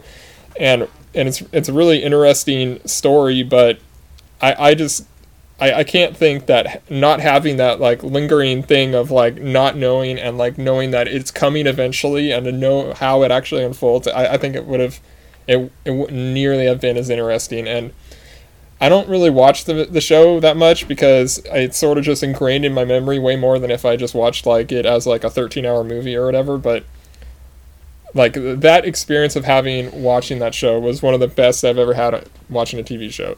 And so that, if it had been spoiled, I would have been so upset. Yeah, that's one I never watched, but I remember you being so obsessed with it and like being so upset with me that I wasn't on it. Yeah, I know. So I pretty much forced Trisha to start watching it like 4 episodes in so that I could have somebody to talk to about it. Would you have put Vegas odds on who ended up being Rosie's killer? I don't know. It's complicated. No, I would not have laid the money on that person. No, I would not. But I'm not going to spoil it. Even though I think I actually spoiled it to you once. I don't know if you even remember that. To me or him? Zach. Oh, I don't remember. I don't remember what I did 2 hours ago. Why would I remember that? Perfect. All right, number 1 on my list. I was thinking, for number 1, it has to be something where, if this was spoiled, it would completely ruin the entire movie watching experience for the film. And my number 1 is a movie that is kind of impossible to describe which makes it really hard to spoil. But if you did spoil it, it would completely ruin the movie. And I'm going with Mulholland Drive. If somehow you are able to explain to someone what is going on in Mulholland Drive and ruin the journey that it takes you on, and how in no other movie have I been forced to try and piece together simply what the plot is, let alone what happens in the end. If someone ruined that for me, it would have ruined one of my favorite movies, and just I would have hated them. It is, like I said, it's so hard to describe, and it's a movie that when I describe it to people, I say, you have to watch it. It's the trippiest thing you'll ever see, and you're going to be obsessed with it. That's about all you can tell someone about this movie, because if you try to describe anything at all, the only way you do that is by spoiling things, because you have to work to understand any of it. And so the fact that the entire movie is a spoiler in itself, trying to describe it, it had to be my number one on this list. So Mulholland Drive. That's an outstanding choice. All right, Zach, number one. But don't you feel like, in a way, though, it's kind of spoiler-proof? Because there's so much stuff that happens in that movie that even if you told someone the ending, the journey to get there, though, is so surprising and unpredictable that, like, it's almost like saying Inception is your number one. Like, yeah, the end of Inception is, like, shocking, but, like, you wouldn't understand it if you hadn't seen it, you know? Inception, I thought about putting that on here, but I don't think you can spoil Inception because Inception has such an open-ended ending. I think this was one that, you're right, it's kind of spoiler-proof, but if you start to give, like, if you tell someone the plot ahead of time, I think it completely ruins the game of watching it and trying to piece the puzzle together. You're right, there's so much that goes on in it, but knowing anything going into it would make it less enjoyable to watch. I'm also going to put out there that I actually don't even remember the ending of it. But the ending is inconsequential. It's all about what leads up to it and understanding how it all happened and what's real and what isn't. Silencio. No hay banda, no hay orquesta. All right. Does it have to do with the guy behind the restaurant? No, he has nothing to do with anything. Oh, he's not behind the whole thing? No. The guy with the restaurant? Ken? Yes, Ken. All right, Zach, number one. Okay, well, my number one, I almost want to say it's like a 5-way tie, but I can't quite do it. My number one has to be a documentary, because there have been so many documentaries in my life that are extremely impactful, and I would hate to think that if someone had spoiled the ends of these documentaries, the journeys of these characters, how devastating it would have made the experience of watching the movie. We talked a little bit about Free Solo. Todd thinks that the ending was, a fait accompli, but, it's about the journey of getting there. So, I want to put, like, Dear Zachary, possibly, which is a top 10 movie for me all time. If someone had spoiled that movie, that would have ended my friendship, probably, potentially. But actually, what I'm going to, same with Hoop Dreams, I think. You absolutely can't get that movie spoiled at all. Neither of them I've seen. Okay, well then I'm not even going to say anything. Just don't read it.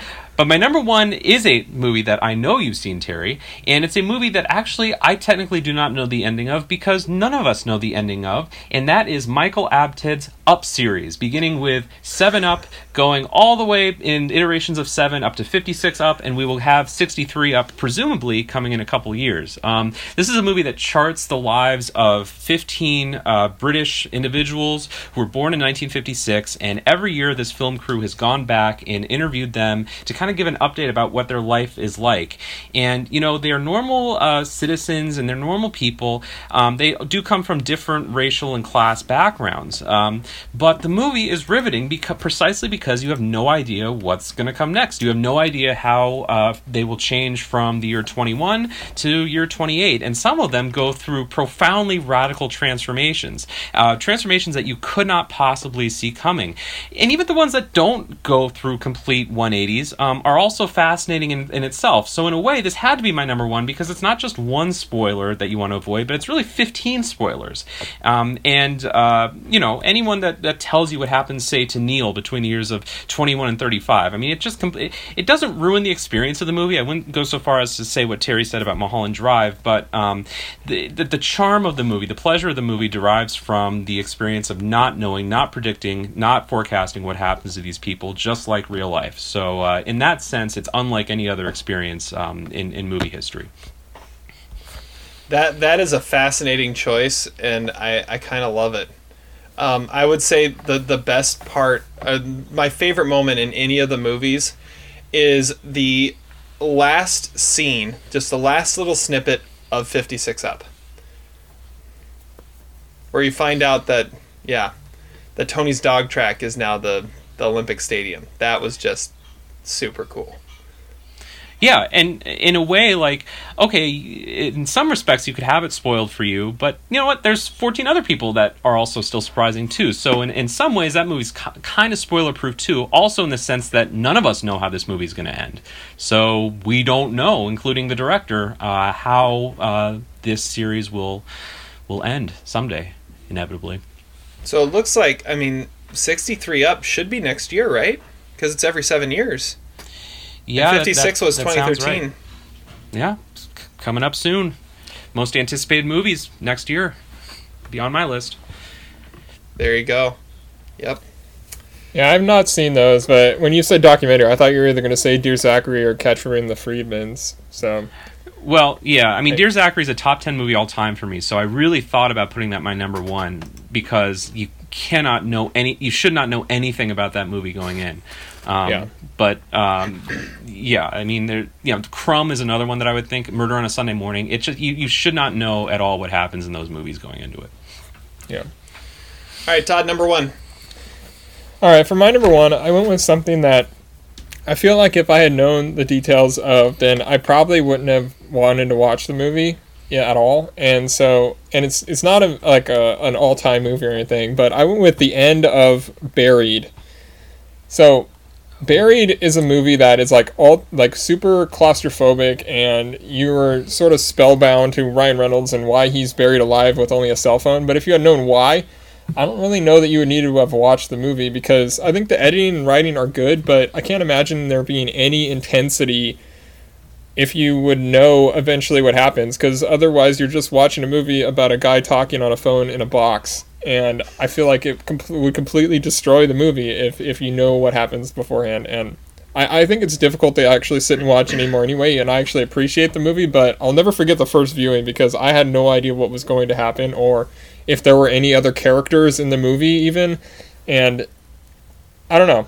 That's the one that I feel like would just have completely changed everything if you had known something about it. I've never seen Barry, but I've always heard good things.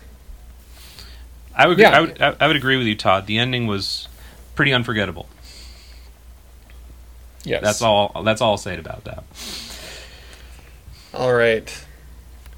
Well, let's do a few honorable mentions here. I've got a few.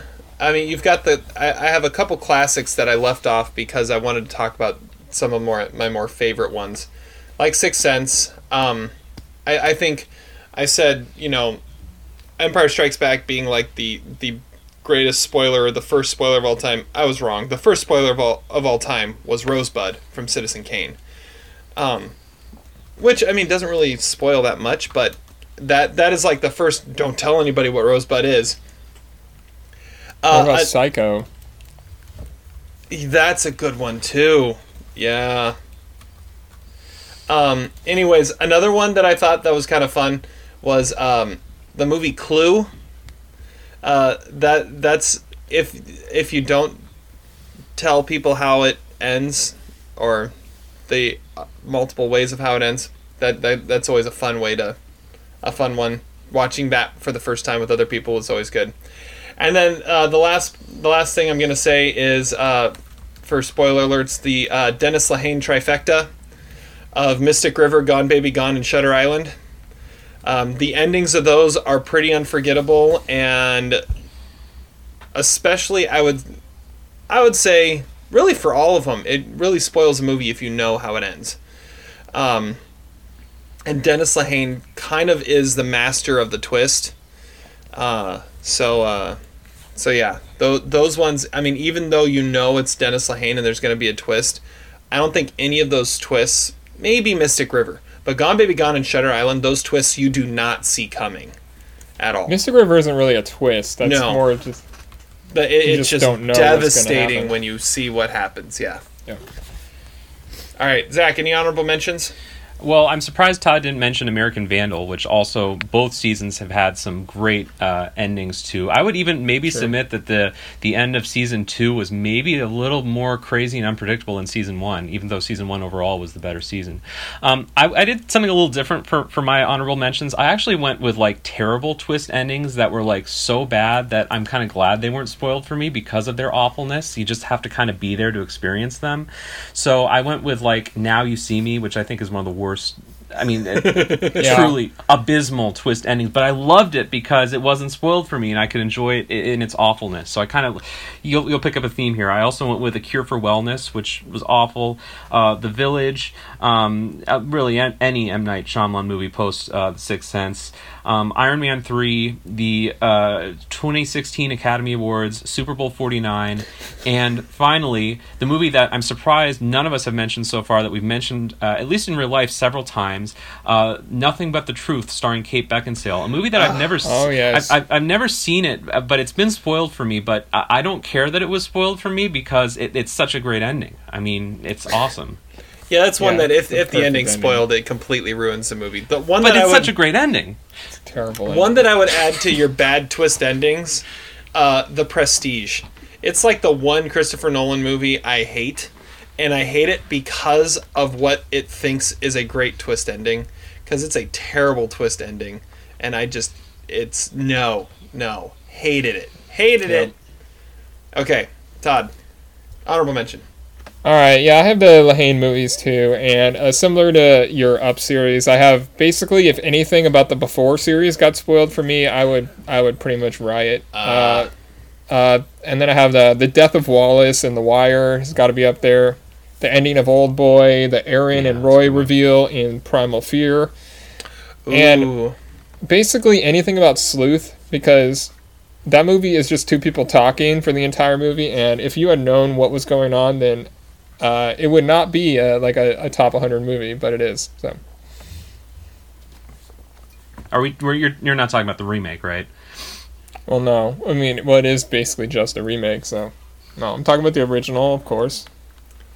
Michael Caine. The only one with credibility. True. All right. Well, let's look at Adam's list now.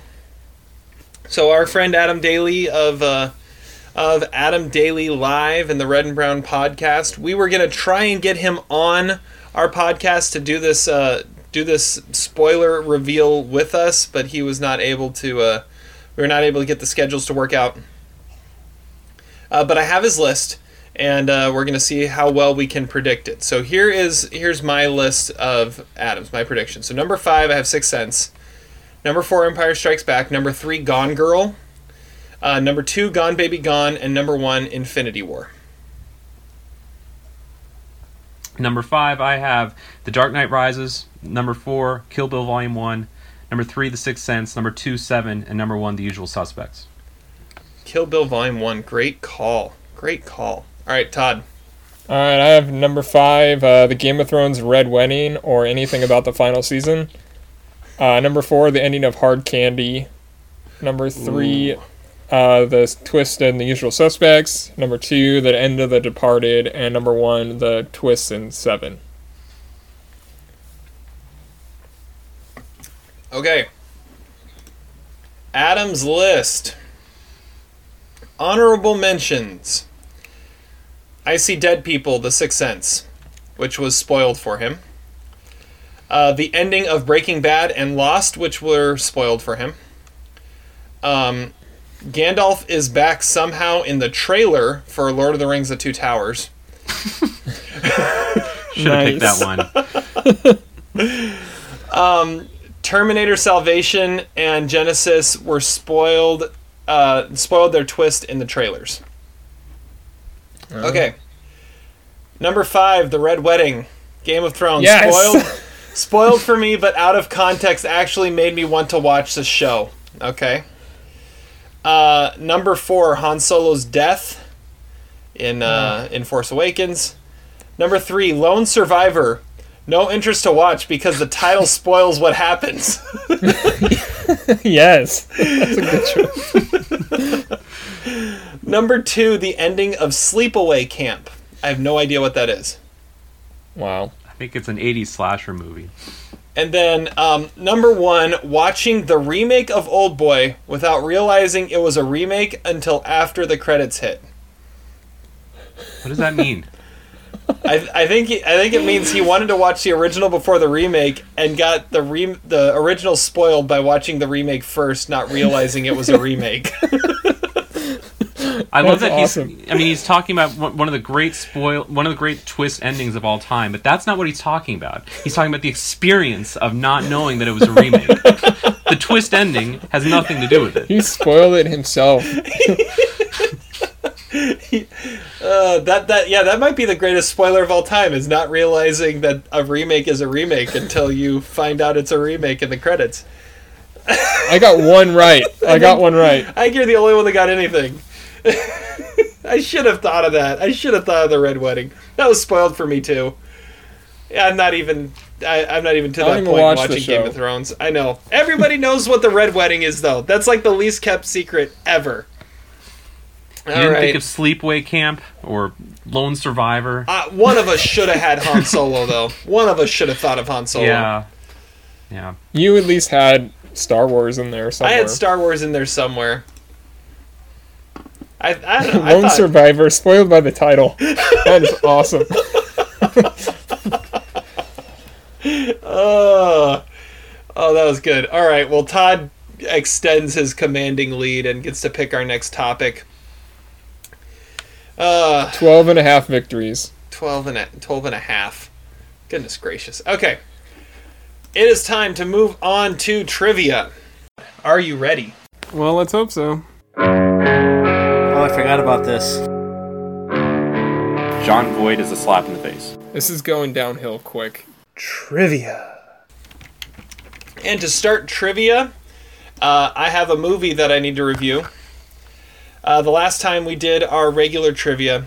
By the way, I realize I totally ruined the opportunity to give Zach something to watch, because I won trivia last time. I won Apollo 13 trivia, and I should have given Zach something to watch, but I didn't. Now it's just me having to look like an idiot reviewing something that you guys have seen.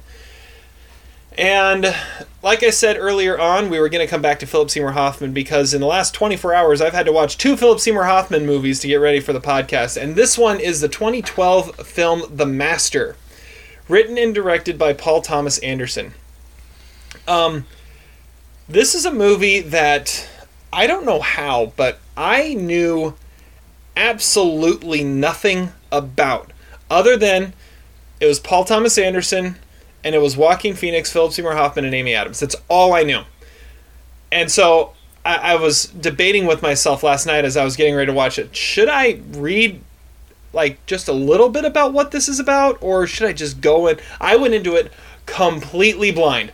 I had no idea what was happening. Like the closest thing to a spoiler is I knew that Philip Seymour Hoffman had a mustache.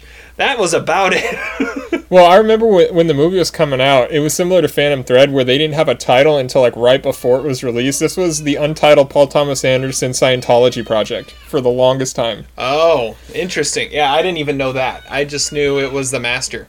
So, this movie is follows Joaquin Phoenix's character, whose name is Freddie Quell, who is a World War II vet in the Navy that definitely has some PTSD going on and some serious issues.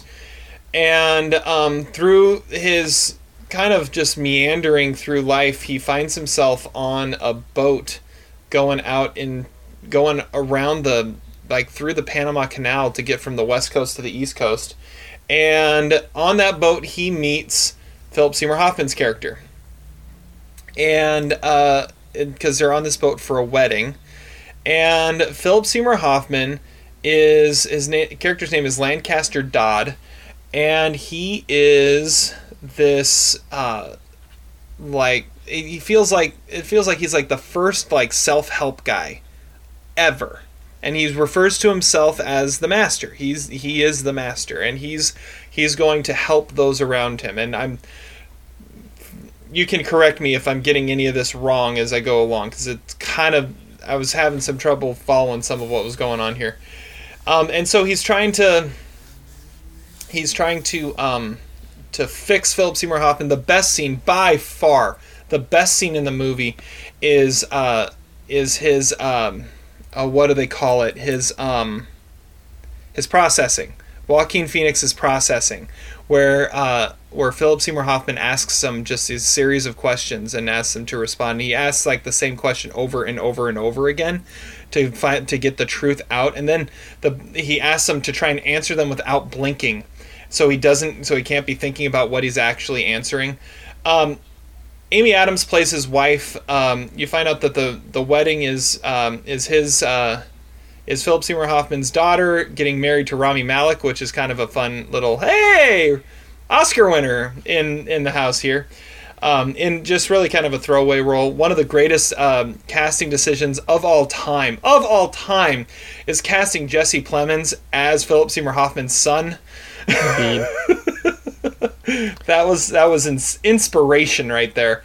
But yeah, as it goes along, you follow Joaquin Phoenix and realize he hasn't really gotten over his issues, but he has bought in entirely to what Lancaster Dodd is preaching, and basically becomes his closest disciple and an extension of their family.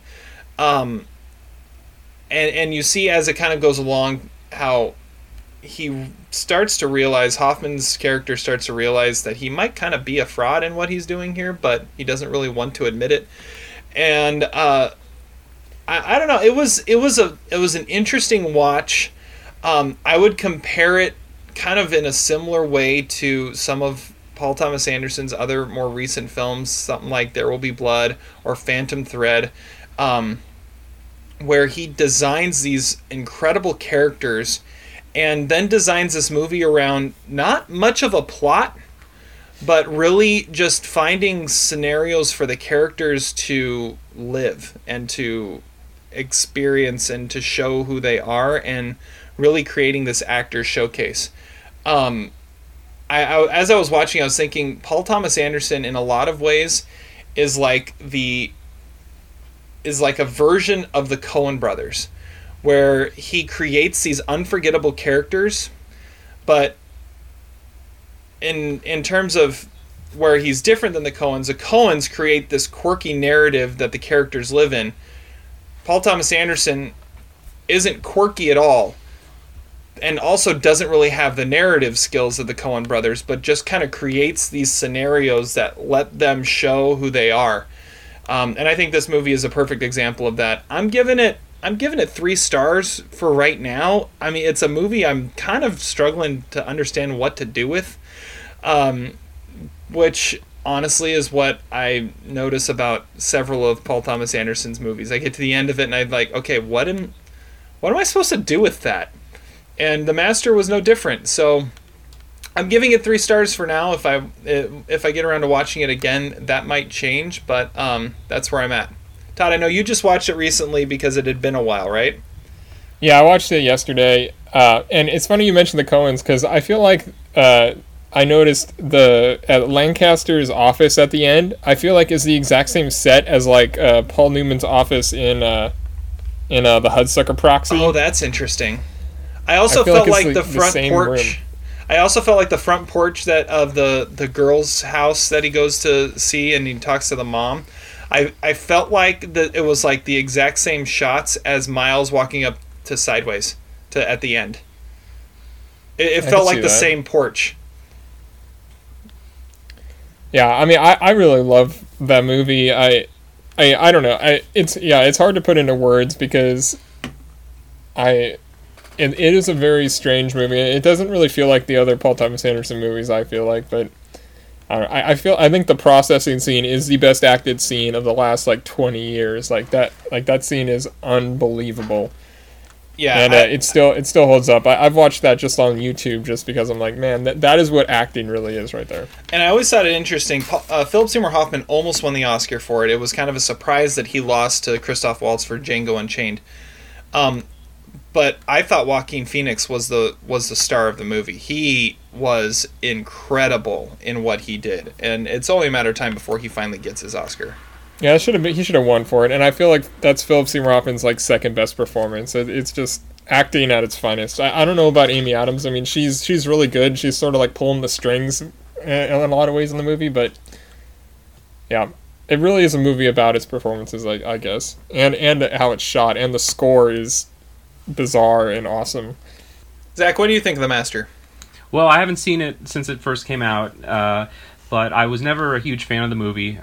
But, you know, I would certainly be open to watching it again because it was such a strange, sort of surreal experience.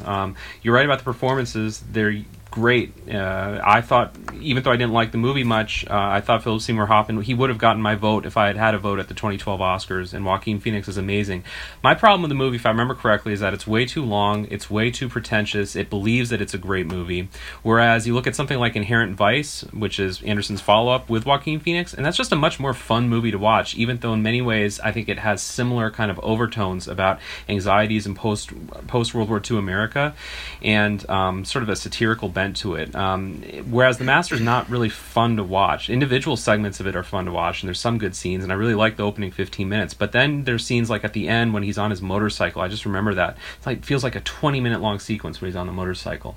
But from what I remember, it just felt like it was Anderson saying, this is my great movie, give me an Oscar. And that's sometimes I've seen been part of his work, but it just wasn't fun to watch.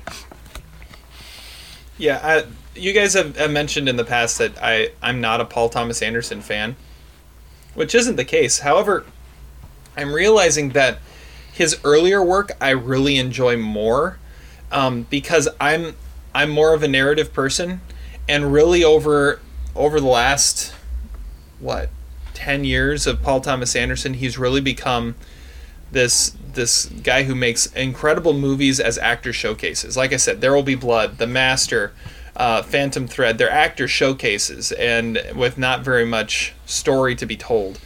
And Inherent Vice is not an actor showcase. Yeah, well, and see, that's one I haven't seen. I haven't seen Inherent Vice yet. I think that's the one PTA movie I haven't seen. And so it's only 8. Yeah. And so once I get that one, then I can really I can really see. But yeah, this one, I mean, it was all right, but I had a similar feeling at the end of There Will Be Blood. At the end of There Will Be Blood is slightly different because of how just amazing some of that is. But especially Phantom Thread, where I got to the end, I'm like, I really don't know what I'm supposed to do with this. And that's how I felt with The Master. So, there you go. All right, so Todd, I believe you are leading us in trivia this time, as Zach and I are facing off here. Yeah, it shouldn't be too difficult for you guys because it is top of mind at the moment. So we are doing some Philip Seymour Hoffman trivia. So I have 4 categories, I believe. Yes. Yeah. And our first category is and when you get eliminated from the category, the other person keep going. You get a point for every one you get right. Our first category is the top 15 ranked movies on IMDb with Philip Seymour Hoffman in it. So that is movies with a 7.4 or more. So top 15 out of his 52 credited films.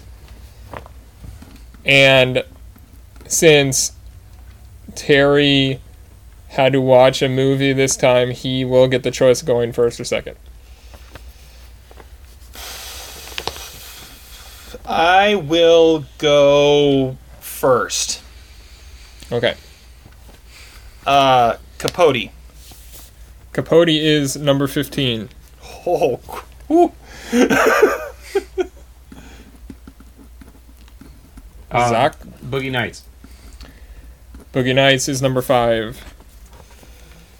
Magnolia. Magnolia is number 4. The Big Lebowski. The Big Lebowski is number 1. Almost Famous.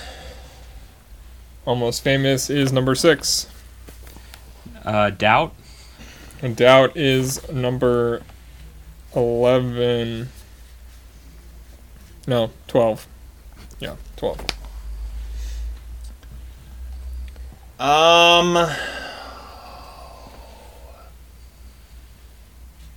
It's not good that I'm already losing steam on this. Oh,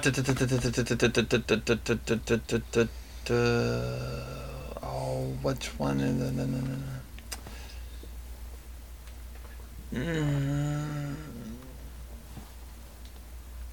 I'm gonna say Son of a Woman.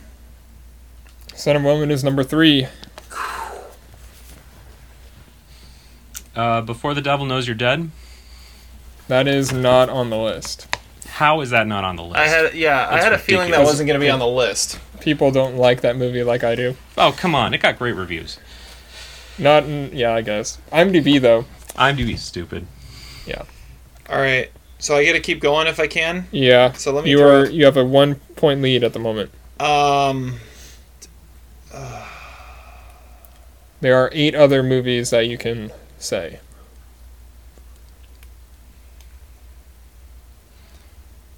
Mission Impossible 3. That is not correct. Yeah. How about Twister? If that's Okay. there and Before the Devil Knows You're Dead isn't, that's an insult. How No, about it's not. Okay, should I say the rest of yeah, the list, tell or us do you the want me rest of to keep it in a mystery because we have other categories? No, just tell Give us. us the list. Who cares? Give us the Okay. list. Okay, number 2 is the only other top 250 movie, and that is his brilliant animated movie, Mary and Max. And Wow. then you got number 7 is Happiness, number 8, 25th Hour, number 9, Moneyball, number 10, Catching Fire, number 11, Synecdoche, New York, number I was 13, gonna say that. Talented Mr. Ripley, number 14, Pirate Radio. Wow. Pirate Radio. Okay, so really. now we are going with the bottom 10 movies on Rotten Tomatoes, starring Philip Seymour Hoffman. So that is 52% or less. And Zach gets to go first on this one. Along Came Polly. That is his 3rd worst. Yes! Get 1. This is a tough list. Yeah, it Yes. is. Can you give us? All right. Are we do? What did you say? Top 10, top 15? Top 10. So bottom 10. Yeah, bottom, 52% or worse on Rotten Tomatoes. Can you give us how many movies he was in? He was in 52 movies overall. Okay. I told you that before. All right. I'm gonna go. Mockingjay Part 2. That is not on the list. It is currently 4-4. Zach can pick up more points if he can. Name one. Twister? Twister is not one of them. Is Flawless one of them? I was going to say that. Yes, Flawless Of is course, one of one or them. the other. That is Oh, his man. 8th Those worst. are the only 3 that I could come up with. His worst is some movie called My Boyfriend's Back. His 2nd worst is Patch Adams, Oh. which I've never seen. That was the other one I was thinking about Forgot watching. he was in that. Then he's got a movie called Lullaby, The Getaway, Salinger, God's Pocket, which was his last movie, Flawless, My New Gun, and Strangers with Candy, apparently he was in. I do not remember him in that movie. That was an impossible list, Todd. Well, Flat out you just impossible. looked at it. You just looked at his filmography. You were reading it earlier, Terry. Yeah, that was like yeah. Okay, so we will go with his top. You watched Flawless. How could you? And we even talked about Cricks didn't like it. Yeah, I know. Okay, top 10 on Rotten Tomatoes, 88% or higher. Top 10 on Rotten Tomatoes now. That's what we're doing. Yeah, Oh, so it's top movies, but no longer IMDb. This is the critics that say it. yeah. Yeah. Okay. Okay. All right. And Terry gets to go first. Capote. Capote is number 5. And this is I think top what? This is top 10? Top 10. Okay. This is going to be a similar list, I think. Before the Devil Knows You're Dead. Come on, That is critics. number 9. Yeah. Good call. Magnolia. Magnolia is not correct. What? The critics didn't like Magnolia? Not that much. Not 88%. Oh, I guess not. Okay, Zach. Boogie Nights. He's gonna kill me now. Boogie Nights is number 3. By By the way, Magnolia had an 83%. Gosh. Doubt. Doubt is not correct. What? Ooh. So the score is 6-5. How is The Doubt ones you did What not was- get were number 1, Mary and Max. Number 2, Moneyball. Number 4, Nobody's Fool. Number 6, Almost Famous. Number 7, Catching Fire. Number 8, The Savages. And number 10, Scent of a Woman. I would have missed those. That's a tough list. And All right. now, wrapping it up, we will go with the top 10 box office for Philip Seymour Hoffman. Oh. 81 million or more at the box office. And Zach gets to start us out, and he is leading by 1. Catching Fire Part 1. Catching Fire, there is only one part, and that is Oh. number 1. How about Mockingjay Part 1? Mockingjay Part 1 is number 3. Mockingjay Part 2. Mockingjay Part 2 is number 2. Well, now that we've gotten that out of the way.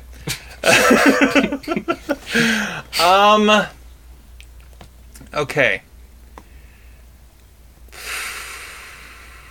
What was the number? 81 said million. Top 10. 81 million. Okay. Mission Impossible 3. That is number 6.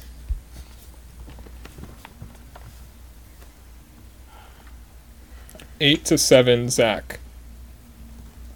Twister. Twister is number 4.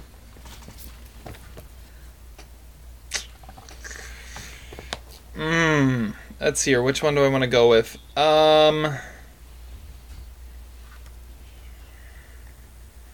Five. Along Came Polly. That's number 9. Okay.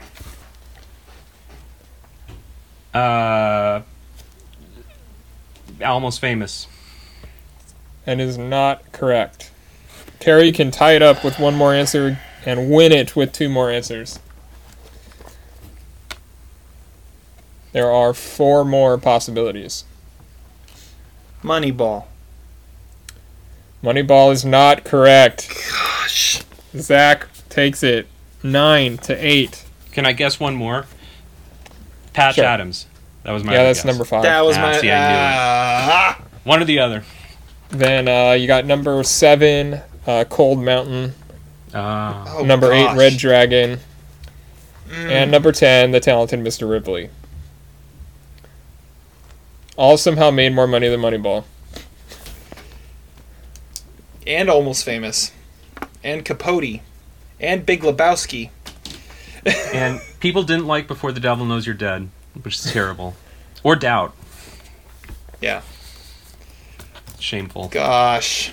All right. So Zach gets to pick a movie for one of us to watch. Ooh, this will be fun. Okay, let's wrap this up. It is time for quote of the day. Strawberries. Not the cheese. Womack. With a little sex in it. Quote of the day. The last thing we do on every podcast, we give one quote for the day to leave you with. Zach, I'm gonna start off with you since you won everything. Go ahead. So, my quote comes from Free Solo, which is a movie that Todd missed the boat on. It's one of the great movies, I think, of the 2010s. In fact, at the end of this year, when we make our top of the 2010s, it may make an appearance on my top 10. It's Alex Honnold saying, "My friends are like, oh, that'd be terrible, but if I killed myself in an accident, they'd be like, oh, that was too bad, but life goes on, you know, like, they'll be fine. I mean, and I've had this problem with girls a lot, you know, they're like, oh, I really care about you." I'm like, no, you don't. Like, if I perish, it doesn't really matter. Like, you'll find someone else. Like, that's not that big a deal. And that's true about this podcast, because does anyone really care or listen if we perish? If we perish. That's deep. That's deep. All right, I'm gonna go next. My quote thinking about the category for power rankings and spoiler alerts, I'm going to go with one of the worst spoilers of all time that was completely useless and was spoiled in a trailer. This is for our favorite trailer of all time, the 2008 classic Vantage Point. In that movie, you have William Hurt as President Ashton, who is standing in his hotel room watching the television where he was just assassinated. And his aide goes, "You can't give the order. You've been shot. We risk telling the whole world you weren't there." And he goes, "We weren't there." Spoiler. Rewind that. I'm in pursuit of a suspect. See, there's so many spoilers that are given away in a movie nobody cares about. All right. Todd, what is your quote? All right. Mine comes from Dexter, and that is something that definitely describes this podcast. Is sometimes it's reassuring to know that I'm not the only one pretending to be normal. I feel like that's how I feel like talking to you guys all the time. It's a good one. I think what isn't normal is not realizing that Oldboy was a remake and then thinking that was the spoiler and not the spoiler in Oldboy. That's not normal. That's got to be the best one ever. The best moment ever is watching a movie and then at the end going, "Wait a second. Rewind that." And with that, we bring this podcast to a close. Thank you so much for listening. We went an extra week between having podcasts here. However, we're going to make up with that. We're going to be coming out with another one next weekend, as we'll be talking about Avengers Endgame, which will just come out. And we'll be doing our next favorite feature deep dive into... Philip Seymour Hoffman. Philip Seymour Hoffman. Can't get enough of him. No. Or Paul Thomas Anderson, because we're going to be talking Boogie Nights. So, if you're listening and if you haven't seen that, watch it before next week so you can listen to our podcast and hear all about Boogie Nights. But again, thank you so much for listening. Make sure you subscribe, rate, and review. And until we catch you next time, have fun watching movies. Despite your crass behavior, I'm glad we were able to do this together.